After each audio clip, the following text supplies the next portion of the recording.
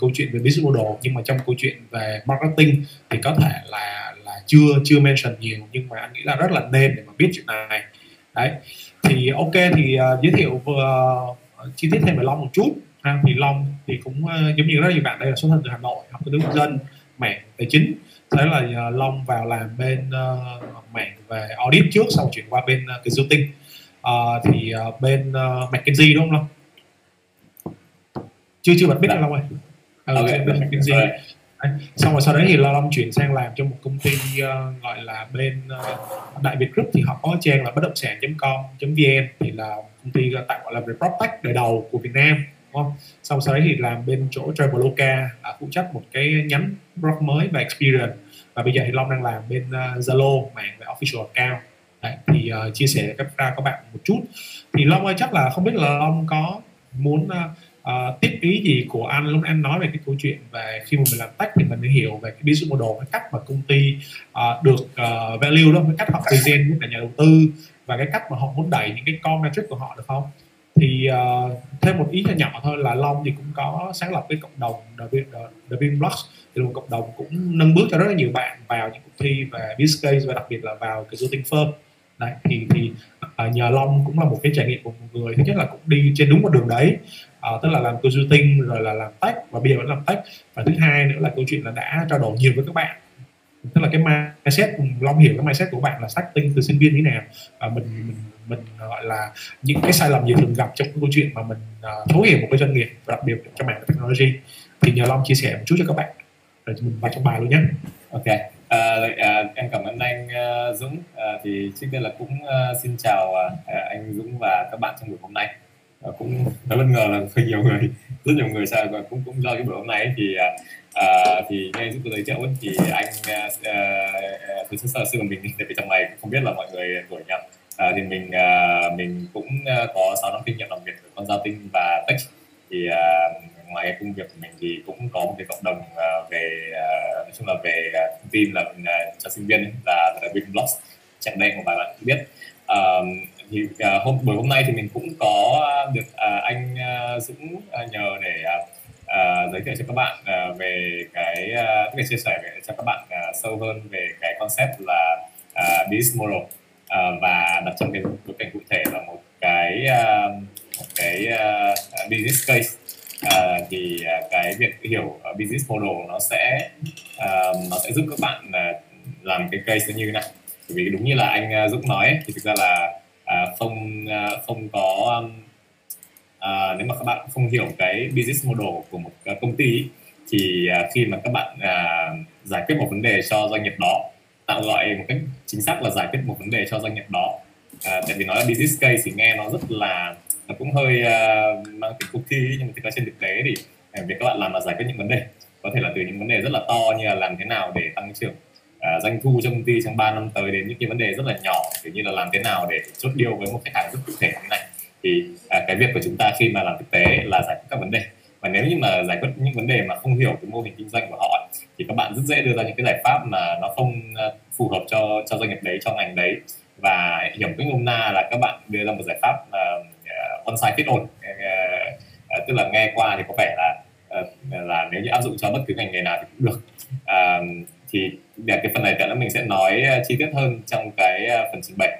Thực ra có không biết là ở đây có bạn nào thì cũng đã thi cuộc thi tình huống kinh doanh trong cái presentation này chưa, nhưng nếu mà rồi thì hy vọng là sau cái buổi hôm nay thì các bạn cũng có thể take away được một cái gì đó liên quan đến việc là phải hiểu business model hơn trước khi làm case. Thì về agenda, chắc là nhờ bạn moderator cho mình sang slide tiếp theo. Về agenda thì chúng ta chắc là sẽ có 3 phần. Phần đầu tiên là giới thiệu qua một chút về lý thuyết là mô hình kinh doanh là gì, các cái cấu phần nó như thế nào, và trong cái case rất là cụ thể của ngân hàng chúng ta có thể vẽ cái mô hình, mô tả mô hình kinh doanh của một ngân hàng như thế nào. Phần thứ hai chúng ta sẽ nói về một số cái sharing, một số cái góp ý cụ thể của mình trong cái cuộc thi, đối với các bài thi của cái cuộc thi tình huống kinh doanh liên quan đến case của MB Bank. Thực ra MB Bank là một doanh nghiệp trong mảng ngân hàng, Nhưng mà mình nghĩ là nếu mà xét trên khía cạnh là của đề là làm thế nào để acquire người dùng đào app thì nó cũng có liên quan đến tech. Nên là thực ra là buổi hôm nay thì có hai cái case study thì lúc là mình nhận được input từ hai cái case study, một là MB, hai là TikTok. Nhưng mà để mà thành thật mà nói thì mình nghĩ là MB có thể là một cái doanh nghiệp tốt hơn để làm minh họa cho cái buổi hôm nay. Lý do là bởi vì MB là một doanh nghiệp đã niêm yết trên sàn, và về MB thì cũng sẽ có tương đối là nhiều thông tin hơn để chia sẻ với các bạn trong ngày hôm nay. Thế còn TikTok, để thành thật mà nói, mình nghĩ là mình cũng không có đủ hiểu biết về TikTok để chia sẻ. Và mình nghĩ là với một doanh nghiệp mới như TikTok tiến vào thị trường Việt Nam cũng chưa được lâu, thì có thể là về mặt mô hình kinh doanh cũng như là chiến lược và phát triển của họ ở thị trường Việt Nam nó sẽ rất là khác so với thị trường quốc tế. Và TikTok thì cũng là một cái phần của công ty con của ByteDance thì các bạn biết rồi. Thì nói chung là với những cái trường hợp như vậy thì cái mô hình kinh doanh thì để mà hiểu thì nó sẽ khó hơn rất là nhiều so với một cái doanh nghiệp mà đã public ở trên thị trường và có rất là nhiều thông tin. Thì đấy cũng là một điểm khác biệt rất là quan trọng mà các bạn cũng phải chú ý. Có lẽ là trước khi đi vào tất cả những cái nội dung của buổi hôm nay thì mình nghĩ là cũng cần phải nhấn mạnh lại về cái việc là đấy sẽ khác biệt giữa cái nhóm doanh nghiệp là public, là các thông tin đại chúng, và cái doanh nghiệp mà thông tin nó private hơn. Thì đương nhiên là tìm giải quyết vấn đề cho một cái doanh nghiệp mà có nhiều thông tin hơn thì nó sẽ dễ hơn cho mình rồi. Và giải quyết cho một vấn đề cho một doanh nghiệp private thì nó sẽ khó hơn. Các bạn phải có thể là phải đi tìm hiểu thông tin kỹ hơn, phải sâu sát hơn để có thể ra những cái insight, những cái hiểu biết về doanh nghiệp trước khi mà ra vấn đề. Thì tóm lại là buổi hôm nay chúng ta sẽ đi qua một chút về phần lý thuyết này, chúng ta sẽ có phần feedback cho các bài trong case study này, và chúng ta có thể là dành một phần cuối cùng cho Q&A. Đây sẽ là agenda của buổi hôm nay. Ok, thì phần đầu tiên chúng ta sẽ đi qua về lý thuyết mô hình kinh doanh là gì. Thì thực ra để mà nói về mô hình kinh doanh thì có thể là các bạn cũng đâu đấy cũng sẽ có một cái mường tượng chung, gọi là mường tượng về mô hình kinh doanh qua những bài báo, qua những cuộc nói chuyện với CEO của công ty hay là những người trong ngành, qua việc đọc sách hoặc là học ở trên trường. Thì mình ở đây thì mình dùng một cái framework rất là điển hình của mô hình kinh doanh để mà phân tích mô hình kinh doanh, đấy là Business Model Canvas. Mình nghĩ là cái này thì bạn nào cũng có thể ở đây là rất là nhiều bạn cũng đã biết rồi. Thì về cơ bản đây là một cái framework để các bạn phân tích 9 cái yếu tố chính tạo thành một cái mô hình kinh doanh cho doanh nghiệp. Thì đương nhiên là đây cũng không phải là cái framework duy nhất, và trên thực tế thì sẽ có rất là nhiều trường hợp bạn có thể là không có đầy đủ thông tin để mà điền hết vào chỉ cái box này, nên là cũng sẽ có những cái cách đơn giản hơn để mô tả mô hình kinh doanh. Thì những cái dạng đơn giản hơn có thể là gì? Có thể là bạn chỉ đơn giản nói là mô hình kinh doanh của em là bán quần áo trên mạng cho sinh viên ở các trường đại học, ví dụ như thế. Thì đấy cũng là có thể là một câu ngắn gọn tóm tắt cái mô hình kinh doanh của bạn. Và một cái mô hình kinh doanh cũng có thể là một cái đoạn văn là mô tả cái trình cấu phần này. Mình nói hai cái extreme rất là khác nhau giữa việc là phân tích một mô hình kinh doanh, có thể là đi từ những cái rất là đơn giản gọi là one sentence statement về bạn bán cái gì, đúng không, bạn bán sản phẩm gì, bán qua kênh nào, bán cho ai, đến một cái phân tích chi tiết về các cái cấu phần của mô hình kinh doanh. Thì việc này hoàn toàn phụ thuộc vào việc các bạn hiểu về một doanh nghiệp như thế nào, về ngành như thế nào, về doanh nghiệp trong ngành như thế nào. Ở đây thì mình dùng cái mô hình Business Model Canvas này vì nó cũng tương đối là chi tiết, và thực ra là trong cái case của ngân hàng thì mình nghĩ là cũng có tương đối đủ thông tin để mình điền vào 9 cái box này. Thế nên là mình sẽ dùng cái framework này để mô tả cho mọi người hiểu cái concept về mô hình kinh doanh. Thì cho bạn nào mà chưa biết thì mình nói qua một chút về lý thuyết. Ở đây chúng ta có 9 cấu phần, đúng không? Các bạn nếu mà nhìn ở đây thì ở phía bên phải ngoài cùng chúng ta sẽ có customer segment là phân khúc khách hàng. Chúng ta sẽ có hai cái block bên trái đó là channel và customer relationship. Đơn giản ở đây là cách mà một doanh nghiệp sẽ tiếp cận khách hàng và serve khách hàng đấy. Chúng ta sẽ có phần phần revenue và cost, đấy là để doanh thu đến chính vì những cái sản phẩm dịch vụ nào, và cost là những cái chi phí mà doanh nghiệp phải bỏ ra để khi trong quá trình vận hành doanh nghiệp nó là gì. Chúng ta sẽ có value proposition là cái điểm đặc biệt, điểm mạnh, gọi là cái ưu điểm, hoặc là cái selling point của các cái sản phẩm dịch vụ mà qua đó sẽ generate doanh thu. Chúng ta sẽ có activities và resources, là những cái hoạt động chính trong khi mà vận hành một cái doanh nghiệp, cũng như là những cái nguồn lực của doanh nghiệp phải bỏ ra, những cái nguồn lực sẵn có của doanh nghiệp.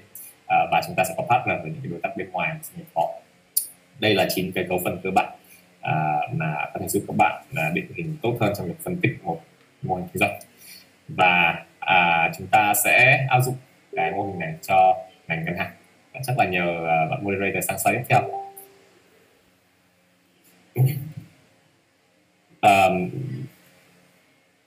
Ok, hình như là slide vẫn chưa sang tiếp theo, nên là không biết bạn nào đang chỉnh slide thì có thể cho mình sang slide tiếp theo được không ạ?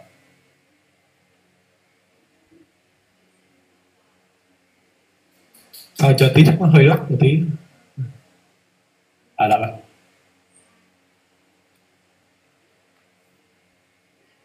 Nhưng mà không là lát quá thì em share màn hình cũng được, tại vì là màn hình của em cũng gần đây cũng bị lag, nên là cũng không sure rồi. Ok, thấy rồi. Được rồi, okay. Qua cái ok, em thấy rồi. Dạ. Ok, tại vì laptop của em gần đây share màn hình lúc cũng được lúc không, là cũng nhờ ban tổ chức để share màn hình hộ để cho dễ ghi danh cho các bạn. Ở đây là một cái mô hình cơ bản về ngành ngân hàng, thì nó cũng đi theo đúng 9 cái cấu phần này thôi. Mình sẽ nói qua từng cấu phần một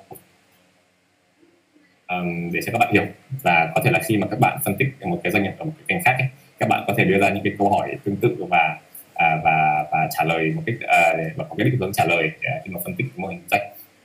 Đối với ngân hàng thì phân khúc khách hàng chính của họ thực ra là sẽ là tất cả mọi người. Ngân hàng là một cái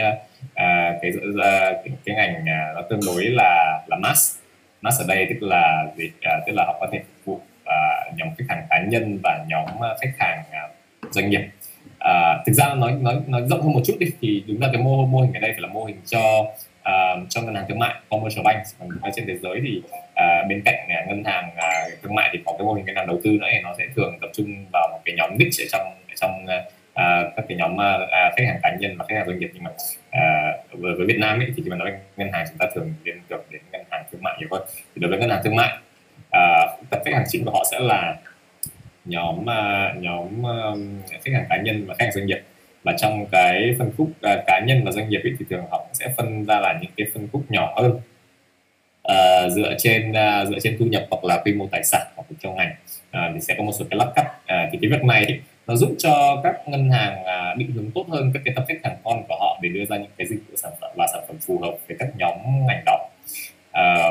Kiểu cái này rất quan trọng, bởi vì kẹo đấy khi mà đi vào case của MB ấy, các bạn sẽ thấy là hiện bằng cách hiểu MB thì chúng ta có thể đưa ra một số cái nhận định nó tốt hơn, nó phù hợp với cho ngân hàng. Đấy là về customer segment. Và đối với một cái tập mass từ nói chung là về khách hàng cá nhân, doanh nghiệp nhỏ lẻ hay là doanh nghiệp lớn thì đều có sản phẩm offer. Thì về cơ bản là những cái sản phẩm này chúng ta có thể phân loại như thế nào, thì chúng ta sẽ nhìn vào cái phần doanh thu, là yếu tố revenue của ngân hàng. Revenue của ngân hàng thì nó sẽ có 3 nguồn chính, 3 nhóm nguồn chính. Nguồn thứ nhất là gọi là interest income, là nguồn tới từ việc cho vay. Về cơ bản là cái income này nó sẽ đến từ doanh thu, từ việc từ chi phí lãi vay và trừ đi cái chi phí huy động vốn. Hiểu cơ bản là nếu mà một doanh nghiệp, một ngân hàng, một B bây giờ đang lấy lãi suất của bạn ví dụ 5% một năm đi, thì cái chi phí vốn phải trả, chi phí huy động vốn của họ sẽ là 5%, và họ sẽ dùng cái tiền huy động được từ các bạn đi cho vay ngược lại một doanh nghiệp khác với cái chi phí có thể là 7-8% này. Thì khoảng 2-3% margin ở giữa ấy, nó sẽ là cái biên lãi thuần. Thì cái đấy chính là nguồn thu nhập về lãi vay, interest income. Đấy là phần đầu tiên. Phần thứ hai là fee income. Fee income nó sẽ đến từ những cái nguồn trả phí dịch vụ cho ngân hàng. Phí dịch vụ ngân hàng ở đây đối với khách hàng cá nhân, các bạn có thể dễ hình dung thì có thể là phí SMS banking này. Chúng ta nói rất nhiều về câu chuyện là Vietcombank hay là những ngân hàng nhà nước hay tính phí rất là cao đối với dịch vụ chuyển tiền hay là dùng SMS, trong khi là có thể các ngân hàng khác miễn phí, đúng không? Hay là có thể là khi mà các bạn ra ngoài chi nhánh, các bạn muốn chuyển một khoản tiền lớn với một ngân hàng khác, có thể là cũng sẽ mất phí. Thì đó là cái nguồn thu nhập thứ hai là phi income, và còn lại là những cái nguồn thu nhập khác. Thu nhập khác ở đây thì có thể là ngân hàng tự đem tiền đi đầu tư, hay là có những cái thu nhập từ cổ tức từ các công ty liên kết, thì nó sẽ là những cái nguồn thu nhập khác. Và thông thường ấy, thì đối với một ngân hàng thu nhập chính của họ là đến từ thu nhập interest income. Cái này rất là quan trọng ấy, vì khi mà các bạn ví dụ để làm những cái case study mà nói về việc là tăng trưởng doanh thu hay là thu nhập cho ngân hàng ấy, thì cái việc mà tăng trưởng về lãi cho vay nó là một cái yếu tố không thể bỏ qua, thực sự là không thể bỏ qua. Tại vì như ở Việt Nam bây giờ thì cái nguồn doanh thu đến từ việc cho vay, huy động vốn và cho vay nó có thể chiếm đến 70-80% cái tổng thu nhập của một ngân hàng, thì đó là revenue. Bên cạnh đó thì cũng sẽ có những cái chi phí liên quan. Thế thì interest expense ở đây thì chúng ta đã nói đến là chi phí huy động vốn này. Fee expense thì là những cái chi phí để mà ví dụ như vận hành các cái internet banking hay là e-banking, nó sẽ có những cái chi phí nhất định, thì có thể là sẽ xếp vào chi phí liên quan đến phí dịch vụ. Ngân hàng có một cái đặc thù là cũng sẽ phải có một khoản dự phòng cho nợ xấu, gọi là provision. Thế thì cho vay 100 người thì chắc là cũng sẽ phải có 1-2 người nợ, đúng không? Gọi là default là không có khả năng trả nợ thì sẽ phải có cái phần dự phòng. Và những cái chi phí vận hành khác như là các doanh nghiệp khác, ví dụ như là chi phí cho nhân sự, chi phí marketing, chi phí cho các cái hạ tầng ví dụ như là office hay là data center, ví dụ như thế, thì nó sẽ có những cái chi phí cơ bản của đặc thù của ngân hàng như thế. Thì với việc bán những cái dịch vụ gọi là về cơ bản là dịch vụ cho vay và những cái dịch vụ mà có thể tính phí dịch vụ với các nhóm ngân hàng là cá nhân này, doanh nghiệp vừa và nhỏ này, doanh nghiệp lớn này, thì ngân hàng có những cái channel gì? Ngân hàng sẽ có các cái kênh đầu tiên là kênh online, thì chúng ta đều biết là chúng ta có e-banking, có mobile banking. Kênh thứ hai có thể là kênh chi nhánh, kênh thứ ba là call center, và kênh là kênh RM. Một cái kênh rất là đặc thù của ngân hàng là RM là relationship manager. Đây sẽ là những cái người mà sẽ theo sát là khách hàng và đáp ứng, và là có thể trả lời các câu hỏi về nhu cầu của khách hàng, những cái nhu cầu tài chính của khách hàng. Hoặc là có thể có một số kênh khác nữa, ví dụ như là email hay là fanpage đó, thì cũng có thể classify là online. Thế thì đây là những cái channel chính của ngân hàng, và tương ứng với nó sẽ là cái cách mà serve khách hàng qua những cái channel này. Ví dụ như là online thì nó sẽ mang tính là self-serve, các bạn sẽ phải tự ví dụ các bạn dùng mobile banking thì các bạn sẽ phải tự thực hiện cái thao tác và chuyển tiền. Nhưng khi mà ra branch thì các bạn sẽ được nhân viên quầy support. Khi mà qua call center thì các bạn sẽ được nhân viên hướng dẫn, hay là khi mà qua RM thì các bạn sẽ có personal assistant, PA, thì sẽ có một người chuyên hỗ trợ những cái nhu cầu của bạn không gần như không phải làm gì hết. Vì sao hiểu được những cái channel này quan trọng? Tại vì nó sẽ liên quan đến cách tiếp cận của ngân hàng đối với những cái phân khúc khách hàng của họ. Chúng ta nói rất nhiều về việc ngân hàng chuyển đổi số gần đây, đúng không? Lý do chính là gì? Lý do chính ở đây thì nó sẽ liên quan đến câu chuyện giảm chi phí. Bởi vì khi mà các bạn thực hiện một cái giao dịch hay là các bạn giải quyết một cái nhu cầu tài chính của các bạn ở trên cái kênh online, đúng không? Thì các bạn sẽ không phải ra chi nhánh nữa, cái nhu cầu gọi là nhu cầu để tương tác trực tiếp nó sẽ ít đi. Ngân hàng sẽ có thể là cần ít chi nhánh và có thể là sẽ cần tuyển ít nhân sự để phục vụ, và qua đó chi phí ngân hàng sẽ giảm. Thì cái việc mà những ngân hàng chuyển đổi số thì nhiều khi nó sẽ đến phần lớn từ cái việc tiết kiệm chi phí đấy. Và như các bạn thấy ở trên thị trường bây giờ ấy, thì có thể là sẽ có một số cái doanh nghiệp đang đi theo cái hướng đó. Ví dụ như là TPBank, các bạn thấy là TPBank đã nói về câu chuyện là đưa ra những cái bot ATM tự phục vụ, hoặc là phục vụ có nhân viên tương tác qua video, thay vì việc là có ngân hàng, có nhân sự để ngồi đấy cả ngày, dù là có thể thôi là họ không utilize hết cái thời gian của họ để phục vụ khách hàng. Thì cái kênh online này nó sẽ hướng đến nhiều hơn cái việc là self-serve, nhưng mà tuy nhiên thì sẽ mất có những cái kênh mà vẫn có là ví dụ kênh branch thì nó sẽ vẫn có cái tầm quan trọng trong cái việc là serve đối với khách hàng gọi là không phải là technology wise, ví dụ như là bố mẹ của chúng ta này hay những người lớn tuổi, thì có thể là họ sẽ vẫn có cái perception là giao dịch qua ngân hàng, qua chi nhánh ngân hàng, gặp bạn tư vấn viên, cầm tiền mặt khi mình đi rút tiền hay cầm sổ tiết kiệm đi gửi tiền thì nó sẽ là an toàn hơn so với việc là giao dịch online, khi mà rất là nhiều rủi ro trong việc là bị hack password, là hack rất là nhiều thông tin cá nhân, đúng không? Thì branch nó cũng sẽ có một cái tầm quan trọng riêng khi mà serve cái nhóm đối tượng là có cái quan điểm khá là bảo thủ về giao dịch online, hoặc là chỉ đơn giản là những cái đối tượng mà họ không thích giao dịch online, họ không nhạy với cả công nghệ. Rồi call center thì cũng sẽ là một cái kênh tương đối là tốt để phục vụ chung các cái nhu cầu mà có thể là branch không giải quyết được. Ví dụ như là ở một cái branch, chẳng hạn ở một branch quy mô nhỏ thì có thể là họ sẽ chỉ phục vụ được một số cái dịch vụ nhất định, nhưng mà với những cái dịch vụ đặc thù thì có thể là sẽ phải gọi lên tổng đài để lấy thêm thông tin. Hay là RM cũng là một cái channel rất đặc biệt trong ngành ngân hàng, được dành ra để phục vụ riêng cái nhóm đối tượng cao cấp. Cao cấp ở đây có thể là khách hàng cao cấp, khách hàng cao cấp có tầm tài sản lớn ở ngân hàng, hay là các SMB hay là corporate, là những cái doanh nghiệp mà tương đối lớn, thì cũng sẽ là có những bạn RM đi theo để phục vụ riêng những cái nhu cầu của những nhóm đối tượng đấy. Vì những nhóm đối tượng đấy, những nhóm đối tượng nhiều tiền, người ta cái typical behavior người ta có thể là sẽ không chủ động lên ra ngân hàng, ra chi nhánh làm các dịch vụ đâu, vì nhiều khi là họ cũng sẽ không có thời gian để làm việc đấy, hoặc là họ cũng sẽ không gọi lên tổng đài đâu. Cái họ cần có một người tư vấn có thể trả lời ngay các cái câu hỏi cần của họ khi họ có câu hỏi. Thì mình nói hơi kỹ về cái phần này một chút, bởi vì những cái phần sau ấy, các bạn sẽ hiểu được vì sao cái việc hiểu những yếu tố này quan trọng. Vì cái bài làm về cho cái case study về ngân hàng này, nếu mà không hiểu về những yếu tố này, hiểu rất là sâu về những yếu tố này, thì các bạn sẽ có thể là đưa ra những cái phần phân tích hoặc là nhận định nó không tailor cho ngân hàng. Rồi, tiếp theo chúng ta sẽ nói về cái value proposition.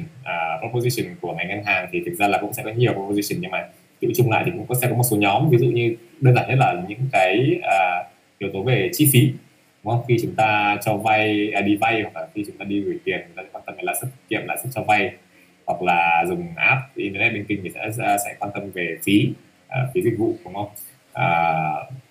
Chúng ta sẽ có những cái value proposition về mặt tính năng.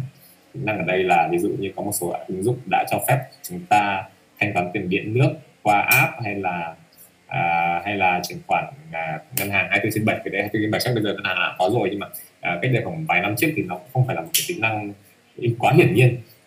Tức nếu mà các bạn bắt về khoảng 5-10 năm trước thì có thể là sẽ có những cái tính năng mà bây giờ mình coi là hiển nhiên, nhưng hồi trước không phải hiển nhiên, mà nó cũng thực sự là một cái value proposition đối với ngân hàng khi mà offer ra cho khách hàng cá nhân, doanh nghiệp.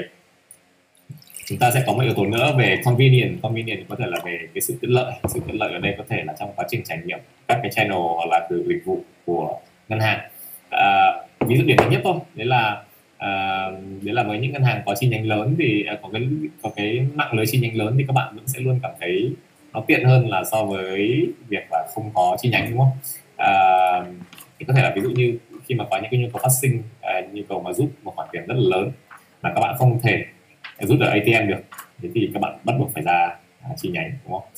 Thì đương nhiên là ngân hàng nào mà cái mạng lưới chi nhánh rộng thì sẽ có lợi thế rồi. Thì đó, cái sự tiện lợi cũng có thể là một cái proposition của ngân hàng. Rồi service ở đây là cái chất lượng dịch vụ, có thể đến từ những cái con người của ngân hàng, những cái nhân viên của ngân hàng tương tác với doanh nghiệp. Nhiều khi là có ngân hàng doanh nghiệp sẽ dùng dịch vụ của một ngân hàng chỉ vì bạn RM ấy rất là tốt, hay một cá nhân sẽ để để phần lớn tài sản của người ta tại một ngân hàng, tại vì bạn RM ấy có cái kỹ năng chăm sóc khách hàng tốt. Bởi vì thực ra nếu mà nói thì các cái dịch vụ ngân hàng bây giờ với những cái dịch vụ mang tính commodity như là tiền gửi thì nó cũng không có nhiều khác biệt. Thực sự là khác biệt thì gần như là chỉ có về lãi suất thôi, và nhiều khi nó cũng trên nhau 0,1%. thì rõ ràng là giữa việc mà có bạn RM tốt với cả một bạn RM mà không có kỹ năng chăm sóc khách hàng, hoặc là thậm chí là không có RM thì với những cái tập khách hàng rất là giàu chẳng hạn, thì có thể người ta đã không có quan tâm đến cái sự chênh lệch về lãi suất đó. Người ta sẽ thích những cái bạn nào, những cái ngân hàng nào mà có chất lượng dịch vụ từ RM tốt chẳng hạn. Thì mình nói sơ qua một vài cái value proposition liên quan tới ngành ngân hàng để các bạn có thể hiểu được trên thực tế thì với các cái nhóm đối tượng này có thể là người ta sẽ quan tâm đến một số yếu tố này. Tiếp chúng ta nói về activities, những cái key, những cái gọi là những cái hoạt động chính trong cái trong ngân hàng sẽ là gì. Ở đây thực ra là mình cũng không mình nghĩ là cũng sẽ không thể nào list ra hết được, vì thực ra là có rất là nhiều cái nhóm mảng dịch vụ khác nhau và đấy rất là nhiều đối tượng khác nhau, nên là ở đây mình sẽ đề cập đến hai cái process chính, hai cái activity chính. Cái đầu tiên là KYC. KYC là là know your customer, là một cái quy trình để giúp cho khách hàng hiểu, giúp cho ngân hàng hiểu hơn về khách hàng. Nói nôm na là các bạn phải làm cái form mở tài khoản ngân hàng và cung cấp cái thông tin của bạn cho ngân hàng. Thì để mà sử dụng dịch vụ của ngân hàng, các bạn cần phải trải qua KYC, và nó là một quá trình sẽ mất nhiều thời gian hơn khi mà so sánh với những ngành khác. Ví dụ như khi các bạn dùng app thương mại điện tử, có thể là cái quy trình đăng ký nó ngay ở trên app rồi, đúng không? Và có thể là các bạn đăng ký mình nghĩ là trong dưới 1 phút là các bạn có rồi. Tuy nhiên thì quy trình KYC nếu mà thông thường nhé, làm ở chi nhánh ngân hàng có thể mất các bạn 15 phút, chỉ là nửa tiếng. Với những ngân hàng rất là chậm thì KYC các bạn sẽ phải điền một cái form rất là dài, rồi các bạn đưa chứng minh thư nhân dân cho nhân viên, họ in lại, họ in lại và họ capture lại cái thông tin của các bạn, rồi các bạn chờ một thời gian ngắn sau thì tài sản của các bạn mới được tạo chẳng hạn. Thì đấy là quá trình KYC. Bây giờ thì với sự phát triển công nghệ cũng như là cái sự thay đổi về cái khung pháp lý của ngân hàng, thì dần dần là đã có một số ngân hàng thực hiện cái quá trình eKYC, tức là ngân hàng cũng đã có thể tức là khách hàng cũng có thể mở tài khoản ở trên ứng dụng hoặc là trên web mà không cần có sự tương tác của nhân viên. Đây cũng là một cái bước tiến mà thứ nhất là đối với người dùng sẽ giúp cho họ tiện lợi hơn khi mà tạo tài khoản. Chúng ta quay về cái proposition là convenient. Còn thứ hai, đối với ngân hàng thì đương nhiên là sẽ tiết kiệm chi phí nhân sự để phục vụ cho cái thao tác này. Thế thì cái quy trình thứ hai cũng khá là quan trọng, là quy trình về cho vay, lending process. Thì cái này nó liên quan trực tiếp đến cái nguồn thu nhập chính của ngân hàng, là interest income, nên là mình phải nói. Thì đây về cơ bản là sẽ là quy trình mà ngân hàng khách hàng nộp gọi là điền cái form về đăng ký cho vay này, quy trình mà ngân hàng thẩm định xem là khách hàng đó có đủ điều kiện cho vay không, và nếu mà đủ thì cho vay như thế nào này. Quy trình giải ngân về tài khoản khách hàng, quy trình nhắc nợ và thu hồi nợ. Thì nó sẽ là một cái quy trình có các bước lớn như thế. Thì đây cũng là một cái khá là quan trọng, vì ví dụ như khi mà các bạn dùng ngân hàng ấy, thì thông thường là sẽ có một vài dịch vụ top of mind. Bạn nghĩ đến ngân hàng ví dụ như là dùng để gửi tiền, dùng để chuyển tiền qua internet banking, hay là hoặc là dùng thẻ tín dụng, hoặc là vay tiêu dùng, đúng không? Thì cái lending process là một cái cũng tương đối là quan trọng cho cái sản phẩm cho vay, và thực sự là cái việc cái lending process này nó sẽ ảnh hưởng khá là lớn đến cái quyết định sử dụng dịch vụ cho vay của các nhóm khách hàng, mà qua đấy thì ngân hàng sẽ tạo ra cái nguồn thu nhập lớn nhất là từ interest income.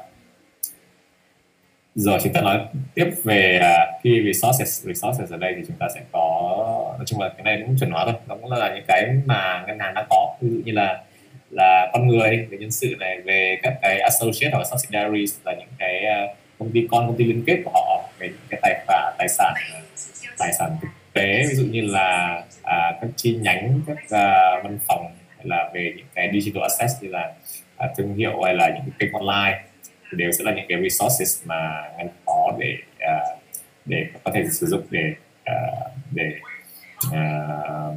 để thúc đẩy cái hoạt động kinh doanh của họ. Và cuối cùng chúng ta có key partners là những đối tác bên ngoài, để có thể đối tác truyền thông hay là đối tác bảo hiểm. Chúng ta nghe rất là nhiều về câu chuyện các công ty bảo hiểm bán bảo hiểm qua kênh ngân hàng, đúng không? Bank assurance hay là một số đối tác khác thì cũng sẽ góp phần giúp cho cái mô hình kinh doanh của ngân hàng hoàn thiện. Thì trên đây là các cái yếu tố tổng thể, yếu tố cơ bản cho một mô hình kinh doanh của ngân hàng. Chúng ta sẽ cố gắng giữ trong đầu những cái gì chúng ta đã trao đổi trong khoảng 10-15 phút vừa rồi nhé, vì những cái phần sau nó sẽ có liên quan trực tiếp đến cái slide này. Cái slide tổng thể mình nghĩ là quan trọng nhất mình muốn nói với các bạn trong ngày hôm nay. Ok, chắc là nhờ bạn moderator cho mình sang slide tiếp theo nhé. Rồi, bây giờ chúng ta sẽ phân tích một chút về MB. Ở đây thì mình cũng sẽ không tập trung quá là sâu vào cả chín cấu phần của MB đâu.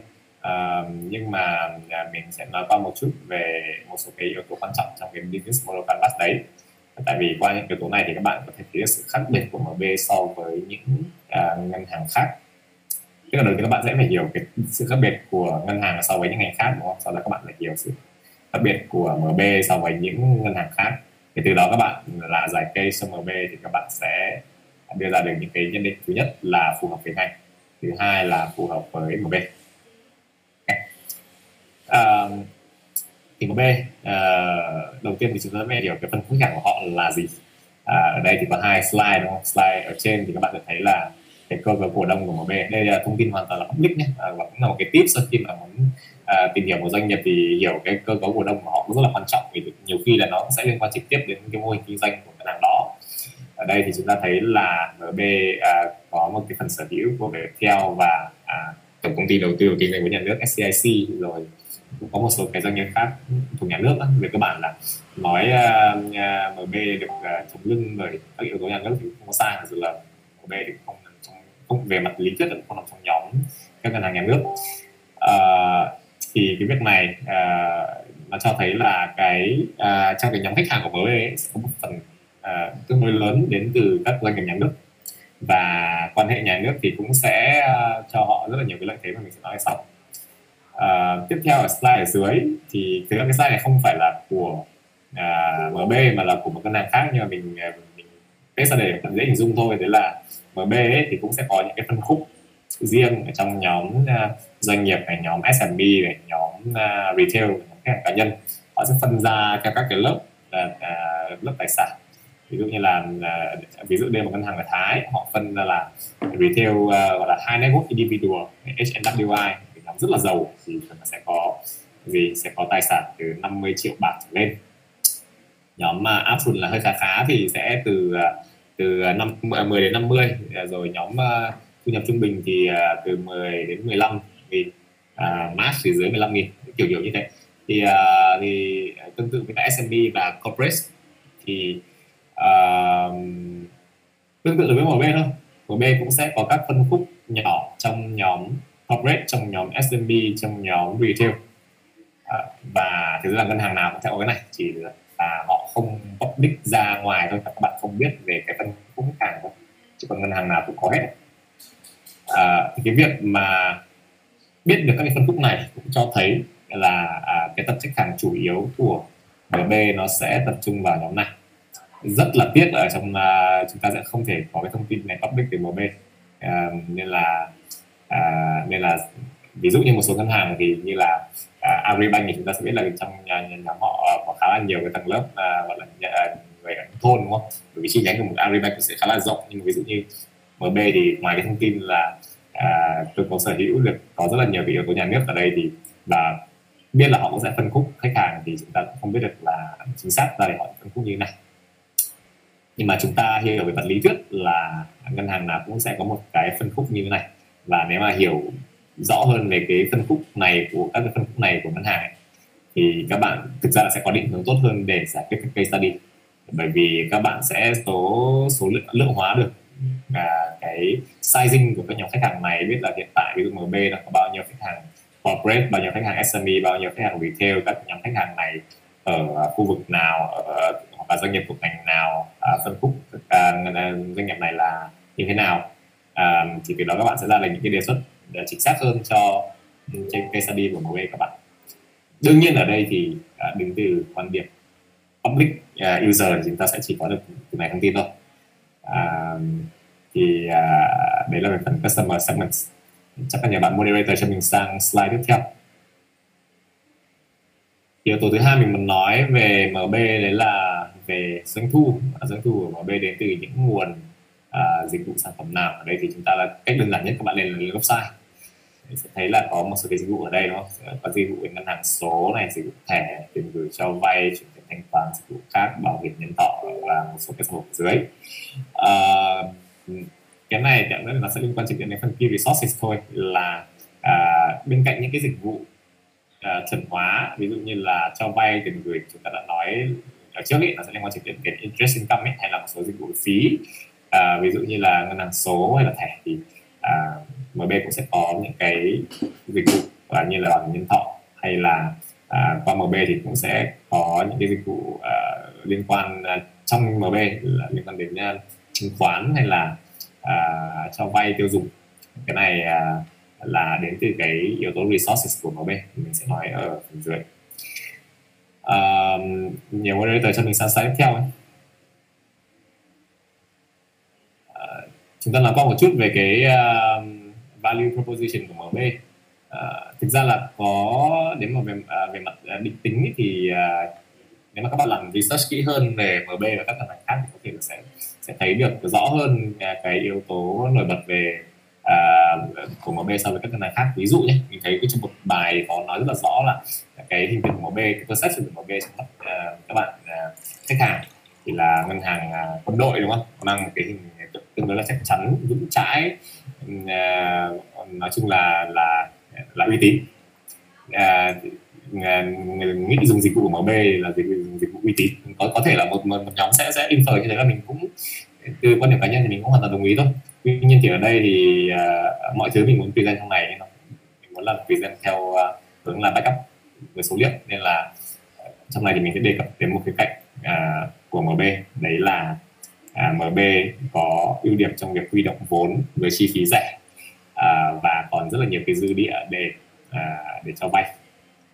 Thì cái này nó thể hiện qua hai cái chỉ số đặc thù của ngân hàng. Một là chỉ số về CASA là chỉ số vốn mà tới cái từ các cái vốn không kỳ hạn. Tức là ví dụ nhé, khi mà các bạn gửi 100 triệu vào ngân hàng, các bạn làm sổ hết sổ tiết kiệm 70 triệu cho kỳ hạn 1 năm, và phần còn lại thì các bạn để ở tài khoản thanh toán, thì cái tỷ lệ CASA của bạn sẽ là 30/100, là 30%. Thì đầu tiên các bạn thấy trong cái chart bên trái màu xanh biển trong này, đấy là MB có cái tỷ lệ CASA là 37% vào năm 2020, nó chỉ thua mỗi Techcombank thôi. Nên là khi mà các bạn nói về chi phí huy động vốn của MB thì thấy là nó rẻ hơn, rất là nó có cái nguồn vốn dồi dào để huy động. Ok, có một bạn raise hand, đúng không? Trong buổi này thì chắc là có bạn nào có câu hỏi thì mình quên mất nhé, bạn nào có câu hỏi thì có thể là hỏi luôn cũng được. Các bạn mình có câu hỏi thì mình type vào ấy, xong rồi lát nữa Toàn sẽ tổng hợp và Toàn đọc luôn để cho Long. Ok, thế cũng được ạ.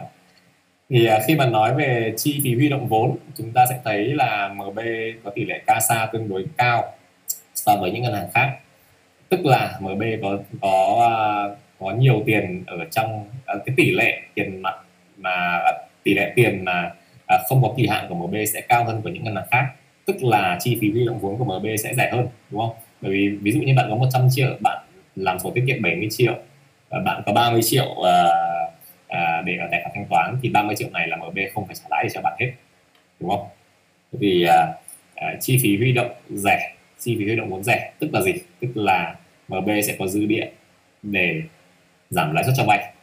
Đây mình nói về mặt lý thuyết nhé, trên thực tế họ có giảm lãi suất cho vay không biết, nhưng mà về lý thuyết là họ hoàn toàn có thể giảm lãi suất cho vay. Thì các bạn hình dung là nếu mà MB gọi là MB muốn đi, MB hoàn toàn có thể ra những cái chiến dịch mà cái core sản phẩm của họ là sản phẩm lãi vay chi phí rẻ, hoặc là lãi suất huy động đúng không? Hoàn toàn là có thể là một cuộc chiến về giá.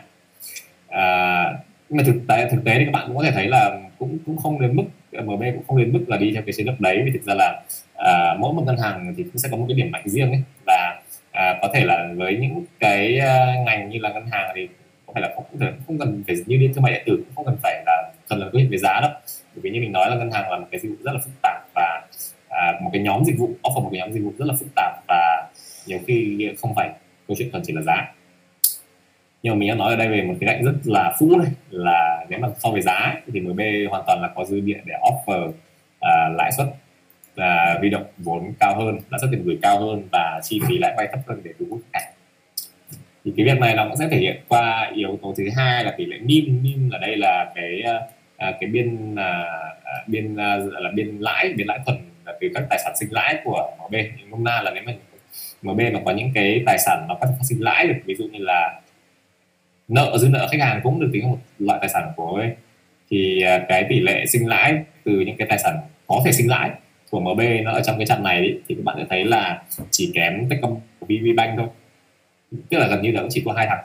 Mà các bạn cũng biết ấy, là VPBank có một cái công ty con là FB Credit, gần đây thì nó bán một nửa rồi, nhưng mà VPBank thì có một cái công ty con là FE Credit, và doanh nghiệp này thì là chuyên về cho vay tiêu dùng, và với cái lãi suất rất là cao, đúng không? Nên là đương nhiên là cái NIM của VPBank thì nó sẽ vượt trội so với những ngân hàng khác. Ở đây các bạn thấy NIM của VPBank này, nó cao hơn hẳn so với những ngân hàng khác. Còn nếu mà bỏ VPBank ra ấy, thì MB nó cũng sẽ chỉ kém Techcombank một tí thôi, và hơn rất nhiều những thằng còn lại. Tức là gì? Câu chuyện nói thật về tiền thì MB có rất là nhiều dư địa tăng giảm lãi suất cho vay, và dư địa tăng giảm lãi suất tiền gửi. Thì nếu mà các bạn nào mà nghiên cứu đủ kỹ thì hoàn toàn là trong cái proposal các bạn hoàn toàn có thể đề cập đến yếu tố này, và mạnh tay đề xuất là đưa ra một cái chiến dịch gì đấy để đạt một cái lãi suất tiền gửi thực sự là cao để thu hút khách hàng chẳng hạn. Thì đấy là mình nói qua về yếu tố value proposition. Nhờ moderator cho mình slide tiếp theo. Rồi, key activities của MB thì thực ra là như mình nói lúc nãy, nó sẽ có seed và landing là hai cái quá trình tương đối là đặc thù và tương đối là quan trọng. Đây mình chỉ đề cập đến KYC thôi. Lý do là bởi vì KYC của MB thì theo thông tin trên mạng, thực ra mình cũng chưa có tài sản MB đâu, nhưng mà theo thông tin trên mạng thì MB là một trong những ngân hàng tiên phong triển khai KYC, và thực ra là MB cũng đã có giải thưởng hẳn hoi về việc là cái quy trình KYC xuất sắc trong các nhóm ngân hàng. Nên là nếu mà chỉ thuần dựa vào những thông tin public nhé, thì mình nghĩ là cái quy trình KYC của MB có thể là nó sẽ tiện lợi và nó sẽ ưu việt hơn so với những ngân hàng khác. Cái này thực sự để mà nói thì các bạn cũng phải làm KYC ở các ngân hàng khác và sẽ phải định lượng được cái yếu tố đấy cơ. Ví dụ như là KYC của MB mất 5 phút, trong khi những ngân hàng khác mất 10 phút chẳng hạn,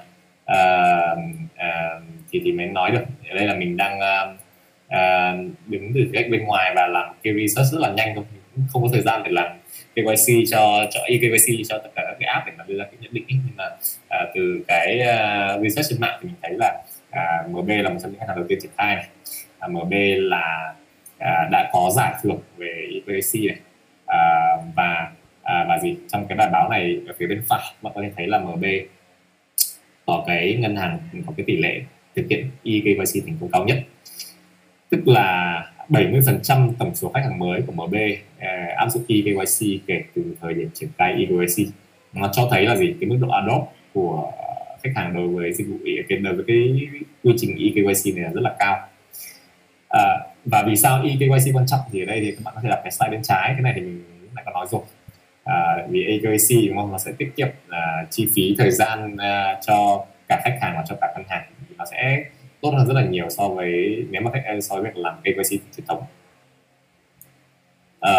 Thế thì đặt trong bối cảnh là làm một cái case study về MB mà có liên quan đến việc là acquire người dùng vào ứng dụng ấy, thì các bạn cũng nên phân tích kỹ hơn về cái KYC này. Vì thực ra không giống như những ngành khác, đối với ngành ngân hàng, kể cả khi khách hàng đã áp rồi, còn một bước rất là khó nữa mà các bạn cần phải vượt qua, đấy là bước là để cho khách hàng làm KYC, eKYC. Nếu mà khách hàng đó về xong thì họ cũng chưa có sử dụng được ngay dịch vụ của các bạn đâu, họ cũng sẽ phải làm eKYC để đăng ký tài khoản và xong rồi mới sử dụng được. Đó thì cái việc deep dive và cái KYC này, eKYC này nó cũng rất quan trọng. Có thể là trong cái chiến dịch truyền thông của các bạn sẽ phải đưa ra một cái thông điệp hay một cái hook nào đấy để nó liên quan trực tiếp đến quá trình làm KYC. Chứ còn nếu mà các bạn chỉ thuần nói về những cái ưu điểm của việc đào áp về nhé, như mình sẽ phân tích ở những phần sau ấy, thì mà không nói tí gì về KYC thì mình đảm bảo luôn là trên thực tế khách hàng có thể đào áp về vì thấy cái thông điệp của bạn hay, nhưng mà xong rồi người ta thấy cái quy trình eKYC phức tạp quá, người ta sẽ drop tới đấy luôn, là các bạn lỡ mất cơ hội để chuyển đổi một khách hàng đăng ký dịch vụ qua app. Rồi, nhờ bạn moderator cho mình sang slide tiếp theo. Tiếp theo chúng ta sẽ nói về yếu tố channel của MB. Ở trên này thì lúc này mình có quét cái slide ấy, thì eKYC là ngày thường này, nói về cái slide trước. Về channel của MB thì các bạn có thể thấy ở đây về offline chúng ta có chi nhánh đúng không? MB có 300 chi nhánh, khoảng 300 chi nhánh. Con số này thì thực ra nó không phải là lớn khi mà so với một số ngân hàng khác, nhưng mà nếu mà bỏ qua 4 ngân hàng nhà nước ấy, ngân hàng nhà nước thì cái gì cũng to rồi, thì thực ra là MB ở đây thực ra chỉ thua có Techcombank, thua ACB, thua SHB, thua Sacombank. Liên Việt Postbank thực ra là sẽ tính vào cái mạng lưới bưu điện của họ, là cũng không phải là và một cái số chuẩn. Thì nếu mà so peer to peer ấy, thì thực ra là MB cũng đâu đấy chỉ kém khoảng 3 ông tư nhân, không bỏ mấy ông nhà nước đi, mà bây giờ ngân hàng thì cũng có gần 40 ngân hàng đúng không? Nên là các bạn có thể thấy là số lượng chi nhánh của MB cũng thuộc dạng là tương đối nhiều.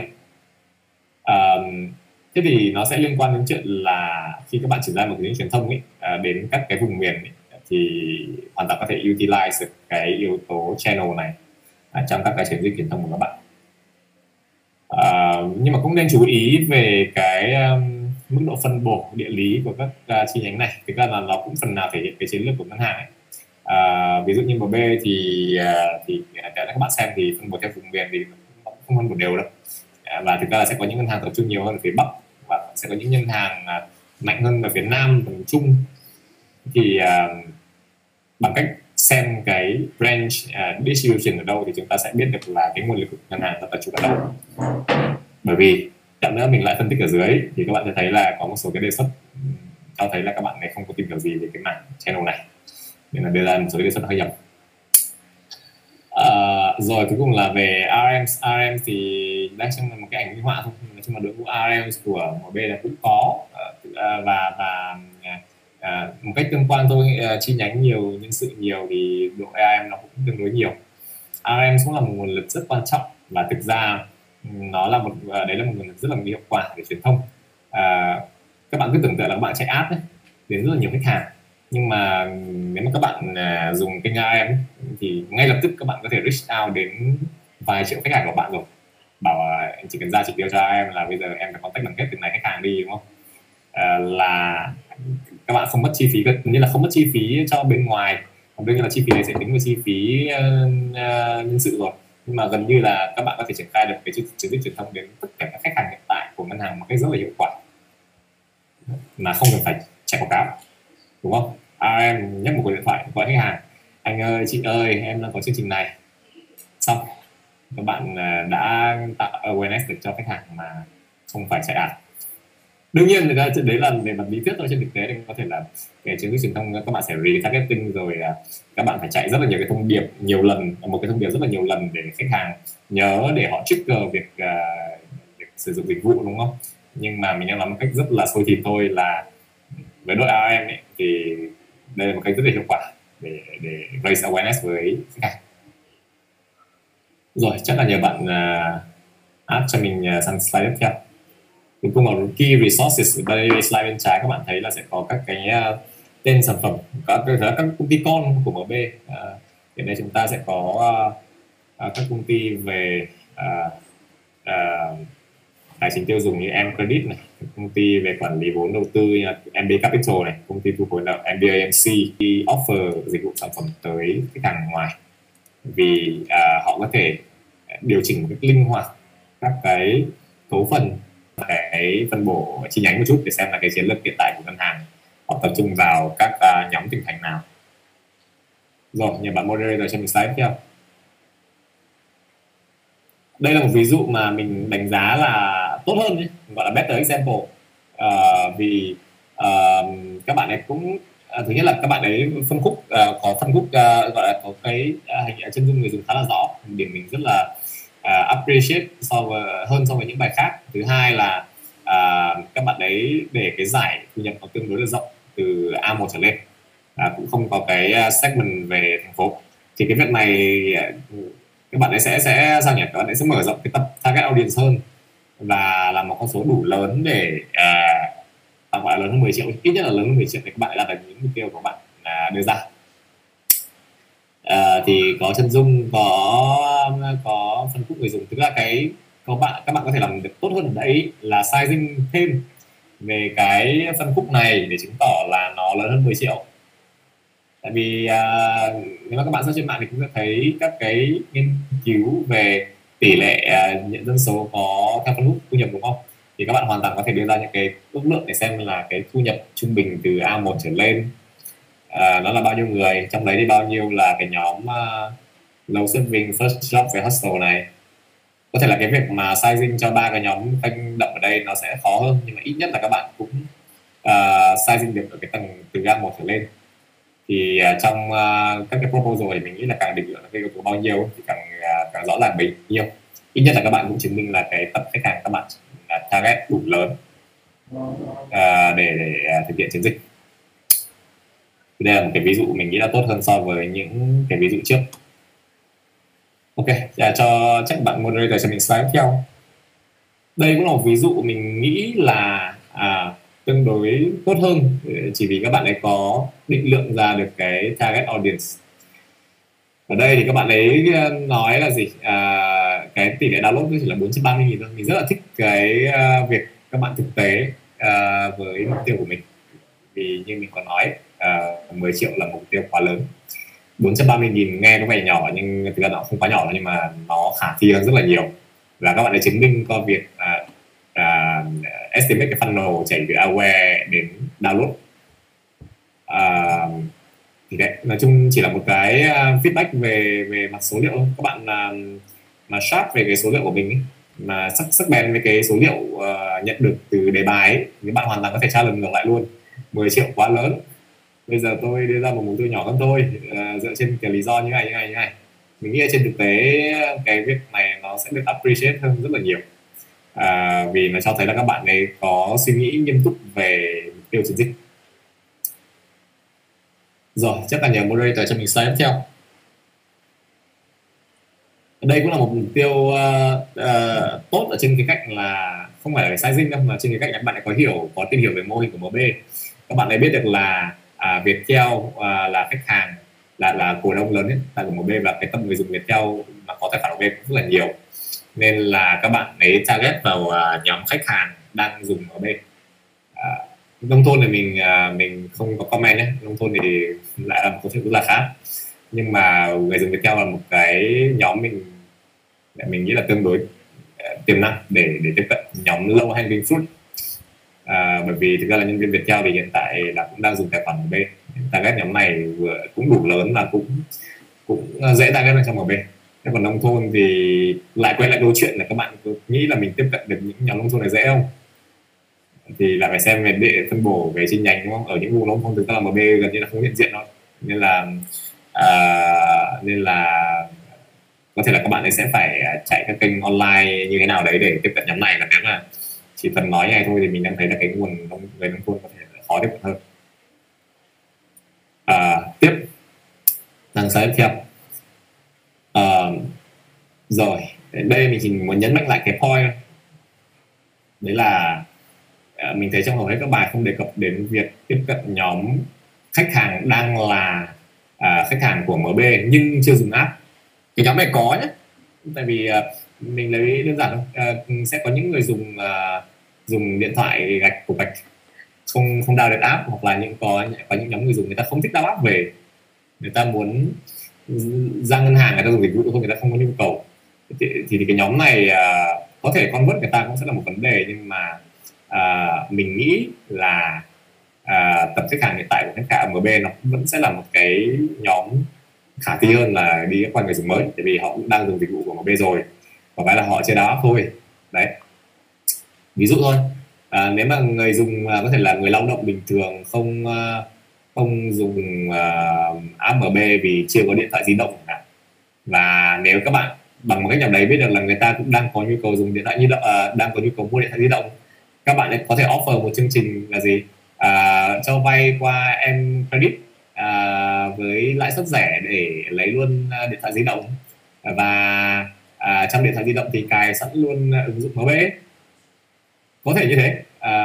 Thì sẽ có rất là nhiều ý tưởng có thể xoay quanh cái tập người dùng của MB mà chưa đào app.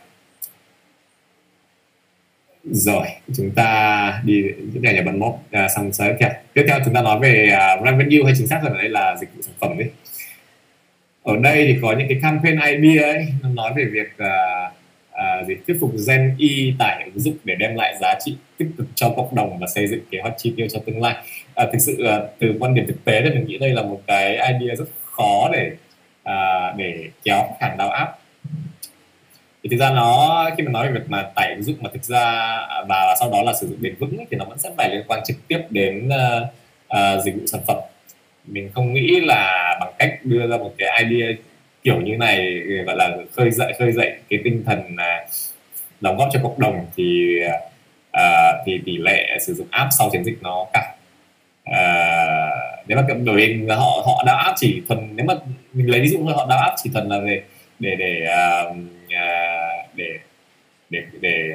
để cho MB có thể ủng hộ được một cái phần tiền cho người đang chống dịch chẳng hạn, thì rõ ràng cái động cơ download app nó không hề liên quan gì đến sản phẩm dịch vụ của MB, mà có thể sau cái chiến dịch này thì họ sẽ trở thành inactive user, hoặc họ thấy hết chiến dịch rồi tôi tắt app, xóa app.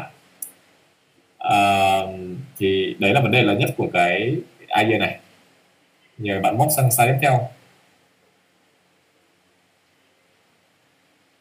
Bad example nữa là cái offering của các bạn cũng không có liên quan đến sản phẩm cốt lõi.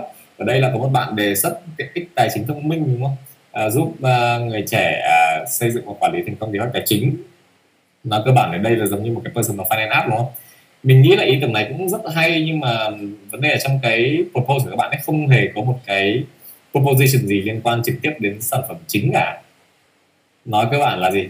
Nếu mà download app thì chỉ bởi vì MB có ứng dụng quản lý tài chính, thì mình nghĩ là cái proposition này rất là yếu. Tại vì nếu mà dùng thì nếu mà vậy thì bây giờ trên thị trường có rất là nhiều cái personal finance app khác đã xây dựng được cái tính năng này tốt hơn rồi. Họ hoàn toàn có thể vẫn sử dụng tài khoản ngân hàng hiện tại cộng với cái ứng dụng mới đó, cái ứng dụng, một cái ứng dụng quản lý personal finance app khác, mà không phải download MB. Bởi vì download MB xong mà làm eKYC rất là mệt rồi, tự dưng lại phải mở thêm một cái tài khoản nữa mà để mà dùng nó thì lại phải chuyển tiền qua đấy, trong khi là dùng tiền ở những cái ngân hàng hiện tại của họ đang rất là tốt rồi, và trong khi là cái kế hoạch marketing của MB hiện tại nó cũng chả có cái proposition gì liên quan đến cái dịch vụ tài chính hiện tại của họ cả. Thì đây là một cái idea mình nghĩ là cũng không strong, thực là không strong. Hoàn toàn là khách hàng có thể dùng một cái personal finance app khác. Mình nghĩ là sẽ thuyết phục hơn nếu như mà bảo là cái proposition này nhắm đến nhóm khách hàng hiện tại đã dùng ứng dụng rồi và bây giờ muốn họ sử dụng tính năng này. Nhưng mà anyway, chúng ta đã nói việc là current base của MB cũng rất là nhỏ rồi, 2,7 triệu, không thể nào mà lên 10 triệu mà không có người dùng mới được, nên là đối với mình offering này nó hơi yếu. Chắc nhờ bạn móc cho mình sang slide tiếp theo. Rồi, better example ở đây đối với mình là có một cái proposition liên quan trực tiếp đến dịch vụ, hoặc là ở đây có thể diễn là tiền thôi, kinh doanh về tiền. Thì ở đây cái nhóm này ấy, họ có idea là tặng tiền cho người tạo tài khoản và nhắm đến nhóm đối tượng là là working people ở các cái vùng thành phố vừa gọi là thành phố nhỏ, thu nhập trung bình, thì mình nghĩ là một cái offer tương đối thực tế. Những người mà không có thu nhập quá cao và mà bây giờ có một cái chiến dịch mà họ tạo tài khoản, họ được tặng tiền luôn ý. Mình nghĩ nhiều khi 50k hay 100k thôi thì nó cũng có thể là một cái trigger tốt để họ dùng dịch vụ. Đây là một cái proposition thực ra rất là thực tế, và các bạn thấy là bây giờ trong rất là nhiều ngành rồi, ví dụ như là gần đây cũng nhiều bạn hỏi mình về ví điện tử ấy, thì cũng trong cái chiến dịch của họ thì vẫn quay sang cái về tiền thôi. Tiền nó sẽ là một cái rất là quan trọng để kéo vào, mặc dù có thể là cũng không phải là một cái quan trọng nhất để giữ lại, nhưng mà kéo vào thì tiền nó là một cái offer tương đối là xôi thịt mà ở trong này, trong bối cảnh này mình nghĩ là được áp dụng rất là thực tế và rất là phù hợp. Rồi, chắc nhờ bạn móc cho mình sang slide tiếp theo. Đây cũng là một cái ví dụ khác mà trong đấy nhóm này có phỏng vấn người dùng để đưa ra các cái tính năng đề xuất. Ví dụ ở phần bên phải các bạn có thể thấy là cái phản hồi người dùng muốn liên kết với nhiều ứng dụng hơn, lãi tiền gửi cao, miễn phí duy trì tài khoản. Đấy, các bạn thấy là những cái tính năng đề xuất ở đây toàn là những tính năng rất xôi thịt đúng không? Liên kết với nhiều ứng dụng hơn thì ok, không quá xôi thịt đi, nhưng mà lãi tiền gửi cao, miễn phí duy trì tài khoản đều là liên quan đến tiền cả. Đấy thì thực ra trên thực tế đấy sẽ là những cái liên quan đến tiền ấy. Những cái vẫn sẽ là những cái dễ trigger nhất. Mà thực ra như mình có nói lúc nãy, các bạn biết là MB có lợi thế từ việc huy động vốn giá rẻ rồi, nên là MB hoàn toàn có room để tăng lãi huy động tiền gửi hoặc là giảm lãi cho vay để thu hút khách hàng. Mình đã nói về lý thuyết thôi, về trên thực tế là cũng chưa chắc đâu. Trên thực tế thì họ sẽ cân bằng về cái mục tiêu kinh doanh của họ nữa. Nhưng mà nếu mà để mà thu hút nhóm người dùng mới thì biết đâu đấy trong một cái chiến dịch cụ thể họ hoàn toàn có thể giảm lãi, tăng lãi để cho nó phù hợp. Thì ở đây cái nhóm này làm tốt ở việc là đưa ra một số đề xuất dựa trên phản hồi thực tế của người dùng. Thì mình và những cái phản hồi này thì mình thấy là nó cũng tương đối là thực tế. Ok, chắc nhờ bạn móc cho mình slide tiếp theo. Tiếp theo về channel, như mình có nói thì ngân hàng có rất là nhiều channel. Trong trường hợp cụ thể của MB, họ có một hệ sinh thái các doanh nghiệp khác đúng không? Bản thân các doanh nghiệp đấy cũng sẽ có đội ngũ sale, rồi MB sẽ có nhóm, sẽ có branch, các cái chi nhánh, các phòng giao dịch, các RMs. Nhưng trong hầu hết các bài mình không thấy các bạn đề cập đến những kênh này. Đây là một cái ví dụ điển hình nhất trong việc là các bạn đưa ra một cái đề xuất cho chiến dịch truyền thông nhưng mà hoàn toàn không có hiểu về mô hình kinh doanh của họ. Đây trong này các bạn thấy kênh digital, kênh offline, đúng không? Social media, OOH, website, email, group, forum, TV, PR.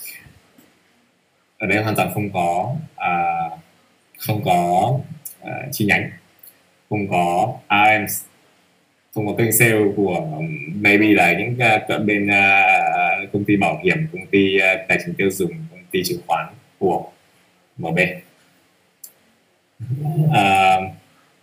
Thế thì tại sao các bạn lại ra một cái bảng như này? Mình nghĩ là cái bảng như này nó hoàn toàn có thể đem apply vào những cái ngành khác ấy. Vì trong này nó cũng không có yếu tố gì về ngành. Đấy, thì mình chỉ muốn nhắc lại thôi là tùy mỗi ngành nghề cụ thể nó sẽ có những cái channel khác nhau. Nếu mà các bạn cứ mới theo sách mà cứ đến đoạn này là phải farm hết online, OH, website, email, forum vào thì mình nghĩ là trong một số trường hợp cụ thể như banh là hoàn toàn không phù hợp, bị thiếu, chính xác là bị thiếu. Rồi, chắc nhờ bạn mốt cho mình sang slide tiếp theo. Đây là một cái ví dụ tốt hơn. Mình nói tốt hơn thôi, mình không nói tốt tại vì là trong phần plan của các bạn ấy lại quay về cái lỗi lúc nãy, nhưng mà trong cái customer journey các bạn ấy có address transaction office, cái phòng giao dịch là một cái điểm chạm cùng với khách hàng. Thì mình thấy cái sự phân tích này nó ít nhất là có sự thấu hiểu hơn về mô hình kinh doanh của ngân hàng. Mà thực ra là các bạn trong cái IMC các bạn này, nếu mà không có những cái kênh hiện tại ngân hàng thì rõ ràng là không hiểu được. Nên là ít nhất thừa nhận có sự tồn tại của những cái channel này, mình thấy là tốt hơn so với việc là không đề cập gì đến nó ở những bài trước. Rồi, chắc các bạn cho mình sang slide tiếp theo.